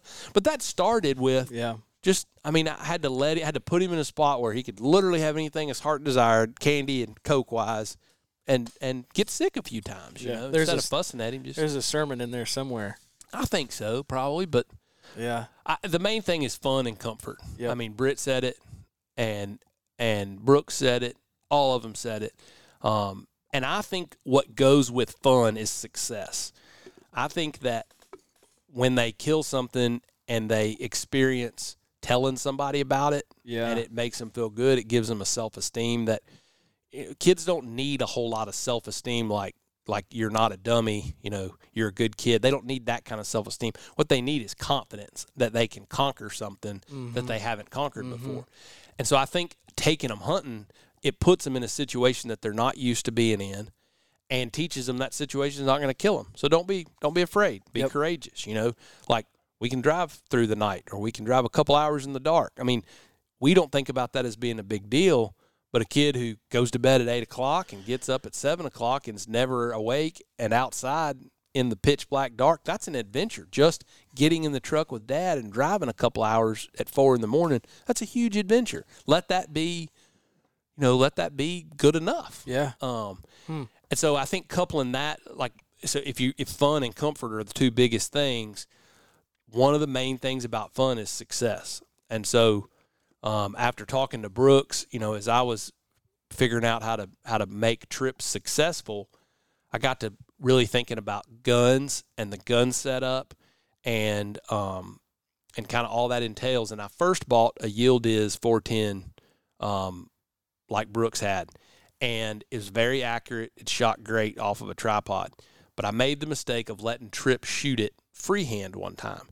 And a single shot 410 will absolutely rattle your molars if it's a cheap, lightweight gun. Yeah. When a gun has a heavy barrel, it absorbs a lot of that recoil. Yep. But when it's really, really light, like a cheaper gun typically is, and there's not much weight in the stock, it will whoop your tail. Yeah. I mean, no different than like a big, 44 Magnum pistol moves a lot if it's a lightweight. Just a youth model 20 gauge. Yep. I mean, that's what we all grew up shooting, and it just pounded you. So those single shots are cheap and they're accurate, but the thing I would strongly caution folks is that there's no help with the recoil, and a semi-auto gun has so much help with the recoil because the shell is kicking. When the shell kicks out, the chamber is coming open. Well, that reduces how much they take on their shoulder. Yep. So after I tried that a few times with the 410, and then he shot it freehand, he was like, "I'm not shooting that 410 again." And we went through a little lull where he was really not okay with it. He was very flinchy and didn't like it and didn't want to shoot around other kids. And from there, what I did was I had to kind of push him, and I forced him, but I got a semi-auto Benelli 20 gauge, and I put it in a Bog Death Grip tripod, which if you don't have one of those, it's the best $250 you'd ever spend for kid hunting because it takes all the recoil out of the gun. It takes all the movement out of the gun. It turns it into, it's a tripod. It's essentially a lead sled on top of a tripod. It's got rubber grips on it, tightens down, and it's so fantastic. I deer hunt with one because I don't like the way my deer rifle feels. It helps you make a clean shot, steady rest. Yeah. It's amazing. It absorbs so much of that with those extra points of contact. So when I was struggling with what to do about Tripp gun-wise because of the 410 and how hard it kicked, I bought one of those, and I thought, well, I'll just give him a different gun with a really light load and push him to shoot it so that he can prove to himself it really doesn't jump. Yeah. So I bought a box of the lightest dove loads I could find of 20 gauge, put it in that Bog Death Grip, and let him shoot it. And it took him 3 or 4 times to get that. Right. The trust noise. It. Correct. The noise he associated with kicking real hard. And then all of a sudden it clicked that it wasn't kicking. Yeah. Because you've really got it locked down. And so from there we did exactly what Britt was talking about. We shot a bunch of beer cans and full, and Pepsi can, just something that had a soft drink in it or a carbonated beverage. Making it fun. So that when he shot it, it exploded, and he had an absolute blast. He thought that was great. Did a lot of 22 stuff, just basically practicing in a fun environment where he could pull the trigger and it wasn't kicking him. Mm-hmm. And so his first turkey that he killed was with a 20 gauge, and he's never shot one with a 410, never shot at one, because we just kind of outgrew it real quick, but he was so worried about how hard it kicked. I didn't have a choice but to get him on something else. Yeah. So that the 410 just became the booger bear. Like, I'm not messing with that. Yeah. Like, I'm done. Yeah. Yeah. I think it's really cool how you recovered from that, instead of just being like, no, son, dang it, you're shooting this 410. You just switched and thought about it. And a lot of people, maybe other people have not had this experience, but the experience I had as a kid was your dad hands you a gun. It's entirely too big for you, overpowering, and they're like, here, boy, shoot it, and you shoot it, and it just absolutely knocks your block off, and and then everybody's like, oh yeah, you shot it, and my dad wasn't like that. Yeah. But I did I shot a 270 as a little kid, and I've always struggled with flinching shooting a deer rifle since. I mean, I remember when I was about 22, I'd missed a whole bunch of deer, and I went to the range and sat down, and I shot an entire box of 270 rounds and forced myself to just pull through the trigger, let it just kick the snot out of me. And I still don't like it. I don't like the movement of the gun. But, as I thought about that, I was just like, I got to help. I can't push him to do something he's not comfortable with, because if I'm a 30-year-old man at the time, or a 40-year-old man, I can't just keep pushing him to shoot something that's going to make it worse. So that's kind of where the Bog Death Grip came in, and changing guns. And so for the last 4 or 5 years, Tripp has told people this 20 gauge is great. It doesn't kick as hard as my 410. Like, he still believes that to this day. He has no clue. It very well may not. Well, it may not, but I mean, we all know it's a heavier load. I mean, it's an ounce and 7/8 load versus a 27/32. I mean, it kicks harder, Yeah. But it's perception for him. Sure. And so whatever it took to not have him flinching, taking his time. And then the other thing, gun-wise, that we did, my friend Casey Montgomery and Derek Kuroda both put me onto a scope that I thought was pretty awesome. It's a red dot, but it's different than like the Burris Fastfire or the Vortex, because instead of it being a single dot, it's a circle with a dot in it. Mm-hmm. And Casey always thought they were great. They're called a Gobbler Stopper, and they're made by True Glow. They're only about $80. And I put that on there for two reasons. One is I definitely thought that for a kid you needed an optic, because a kid is prone to not get their face down on the gun, kind of the way Brooks was talking about. And so as you're looking down the rib, flat rib versus raised rib, and then whether how much of that rib you're seeing in your sight plane has everything to do with whether you're shooting high or low. Yeah. And so I wanted to maximize the opportunity for success. And so I put one of these sights on there because a lot of kids will tell you that they struggle to shoot that red dot because the gun's moving just a little bit, and that dot, it's hard to get that dot to hold still on a turkey's head or on a turkey's body. Yeah. Because at 30 yards, the turkey's not a huge object. I mean, that dot is teeny tiny, and so you sort of lose the big picture of just shoot at the turkey, with that red dot, which is good. You want them to focus, but I've seen some kids get really anxious and not be able to make the shot because they couldn't get the optic to hold still. Yeah, that makes total sense, because they're thinking of it as a single point as opposed to like that 600 pellets going down range. Right. Yeah. So I really, really liked the Gobbler Stopper because they could put the turkey in that circle and pull the trigger. I mean, any part of that circle essentially represented the pattern at 30 yards. And it works like a charm. It's got a dot dead in the center of it, and so you zero it just like you would a red dot, and then it's got a ring around that, and that ring is large. You can put the turkey's whole head in there, I mean, it just makes it super simple. And Maddie killed 3 or 4 with it. Tripp killed 5 or 6 with it. It's not until this year that we started hunting with just a bead on the end of the shotgun. Did that happen just by coincidence, or was that an intentional move that y'all made? A little bit of both. I mean, we made that move this winter when Tripp started shooting ducks in the air, or shooting at ducks in the air, and Maddie did the same thing. You just can't shoot an optic, right, when you're shooting a flying object. So, right. Giving them the opportunity to practice without an optic made them both want to try it without an optic. Yeah. And so that's fine. Tripp has a youth model Franke that fits him really well. It's a little bit lighter than the youth model Benelli. Mm-hmm. It's got a little bit shorter barrel and shorter stock, and it functions really, really well. And for the price, I mean, it's a heck of a gun. He's shooting a modified choke, a stock modified. And my thought process with that is just that the two things I wanted to try to avoid when he was little was, number one, not getting a shot presented to him. Like I wanted him to be successful. I wanted him to see a turkey interact. So avoiding no interaction was important. But then secondly, the number one thing I was trying to avoid was a bad shot or a crippled turkey, something that just would really discourage him. Yeah. Because, I mean, if you shoot a turkey and it hits him and he rolls over and he gets up and he flies off or runs off, I mean, that's devastating to a kid. Yeah. And they go from being super confident, I can do, whatever, to like, I don't know if I want to shoot that again. I don't know, there's that mixed sorrow of hurting something and you feel like, oh, wow. Right. As well as disappointing dad and wasted opportunity and all those things. So I went with a modified, just a very open setup. I don't ever let him shoot out past 30 yards, but at 30 yards, just a modified choke or even a waterfowl choke from, Jeb's or one of the other choke tubes just helps your pattern spread out. Mm-hmm. More pellets, more pattern, higher opportunity to kill something. Yeah. And so that's what he's shooting, and Maddie's now shooting the same thing.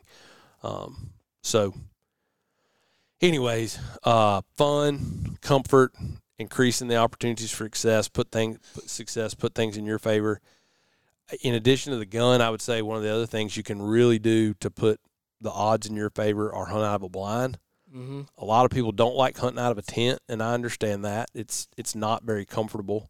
But a tent does allow a kid to stand up behind a tripod and get a clean shot. And so if I had to choose between where I hunt and like the romantic in the woods and big hardwoods kind of thing versus a field, if I had to choose the environment versus the comfort of the kid taking the shot, I would always choose the comfort of the kid taking the shot. So a tent just allows them to be able to move around and not stand spook a up, bird. get the wiggles out. Correct. Take their jacket off. And really what you're trying to do at the end of the day, you're trying to raise a little hunter. You're trying to get them to taste success early enough on that they want to keep coming back for more. And so it's not that you're raising a kid who wants to sit in a tent all the time in a field. Yep. It's that doing that the first couple times is the easiest or increases the likelihood that you're going to be a successful, at killing a bird, and then therefore increases the likelihood that they're going to enjoy what they're doing. Right. I always carry a roll-up blind, like Brooks was talking about, a stakeout blind.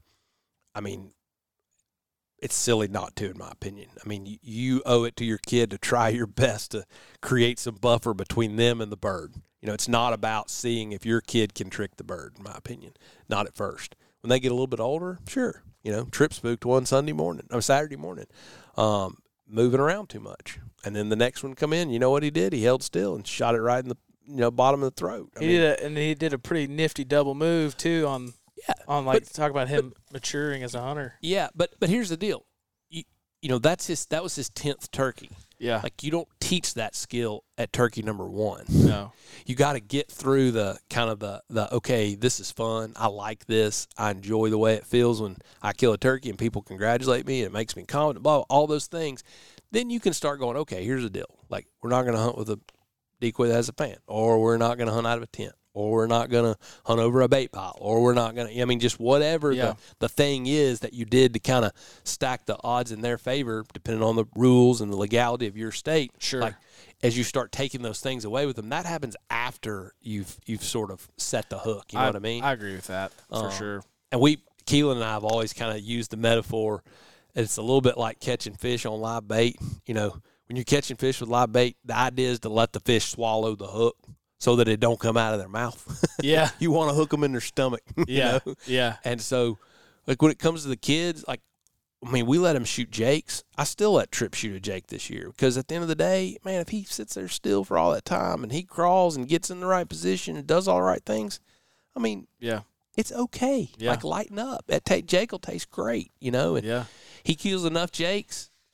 Before long, he ain't going to want to kill any more jakes. No, and you're not even know? going to have to have I mean, that conversation. Right. Well, and he told me that the other day. He said, I'm not shooting another jake. And he said, I didn't really want to shoot the one I shot open, you know, kid weekend. I was like, okay, well, you didn't have to. Nobody made you. And he said, I know. I mean, I was glad to shoot it, but I don't want to shoot anymore. And it's like, great. You're out of it, you know. Now, that doesn't mean that I'm better than somebody else or that somebody who lets their kids or makes their kids wait on a long beard is doing it right and I'm doing it wrong or vice versa. I think the main thing I would say is just, you know, for kids, fun, comfort, and success matter way more than your management plan. You know, Kids should be shooting 4 points and 6 points and spikes and button bucks and 180-inch 12 points. But if you've got an 11-year-old kid or a 12-year-old kid who doesn't really want to go deer hunting anymore because dad is a ball buster about making sure that it's a 6.5-year-old 160-inch deer before it gets shot, like, your priorities are out of whack. Yeah. And turkeys are the same way. Like, in my opinion, let the kids shoot the jakes. I'd much rather the kids shoot the jakes than shoot bearded hens and stuff like that, you know. But Sure. You got me preaching, but you know, fun, comfort, success. I also think there's little traditions that we've implemented that make it extra fun. Things that are celebratory. You know, we all take wild turkey shots, and Trip doesn't take wild turkey shots. So I asked him what he wanted to do to celebrate. He brought us a sleeve of Oreos. Yep. And that becomes our thing. Everywhere we go, we take a big tray of Oreos. And so if another kid in camp kills a turkey, we pass out the Oreos. Everybody eats an Oreo. You know, it doesn't matter if it's 7:30 or, you know, in the a.m. or 7:30 in the p.m. Like, we're eating an Oreo and Daddy's drinking whiskey while, you know, to celebrate. It's a pretty nice pairing, isn't it? Yeah.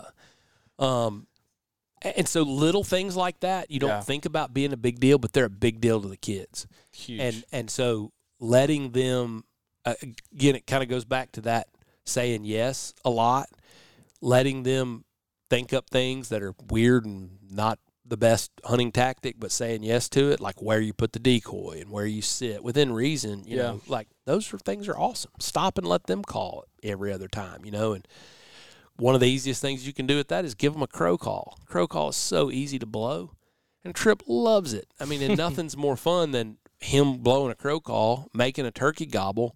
You're not going to spook a turkey with a crow call or a woodpecker call, but you're liable to locate one. And you can hear better if you put your kid 20 yards behind you. Tell him to get out in front of you. Yeah, get on it. Sure. And it's a heck of a lot easier than an owl hoot. You know, it's you know, after the sun's come up, you're moving around, and it makes the walking fun instead of making the walking like, come on, we're on a death march. We got to get over here 800 yards because that may be where one's at. You know, it's kind of like every 50 or 75 yards you stop and go, hey, hit the crow call. You know, dang, you sound good. You know, that kind of thing just goes a long way towards them having fun. The fun and the encouragement and I don't know, I can't quite find the word for it, but taking the levity.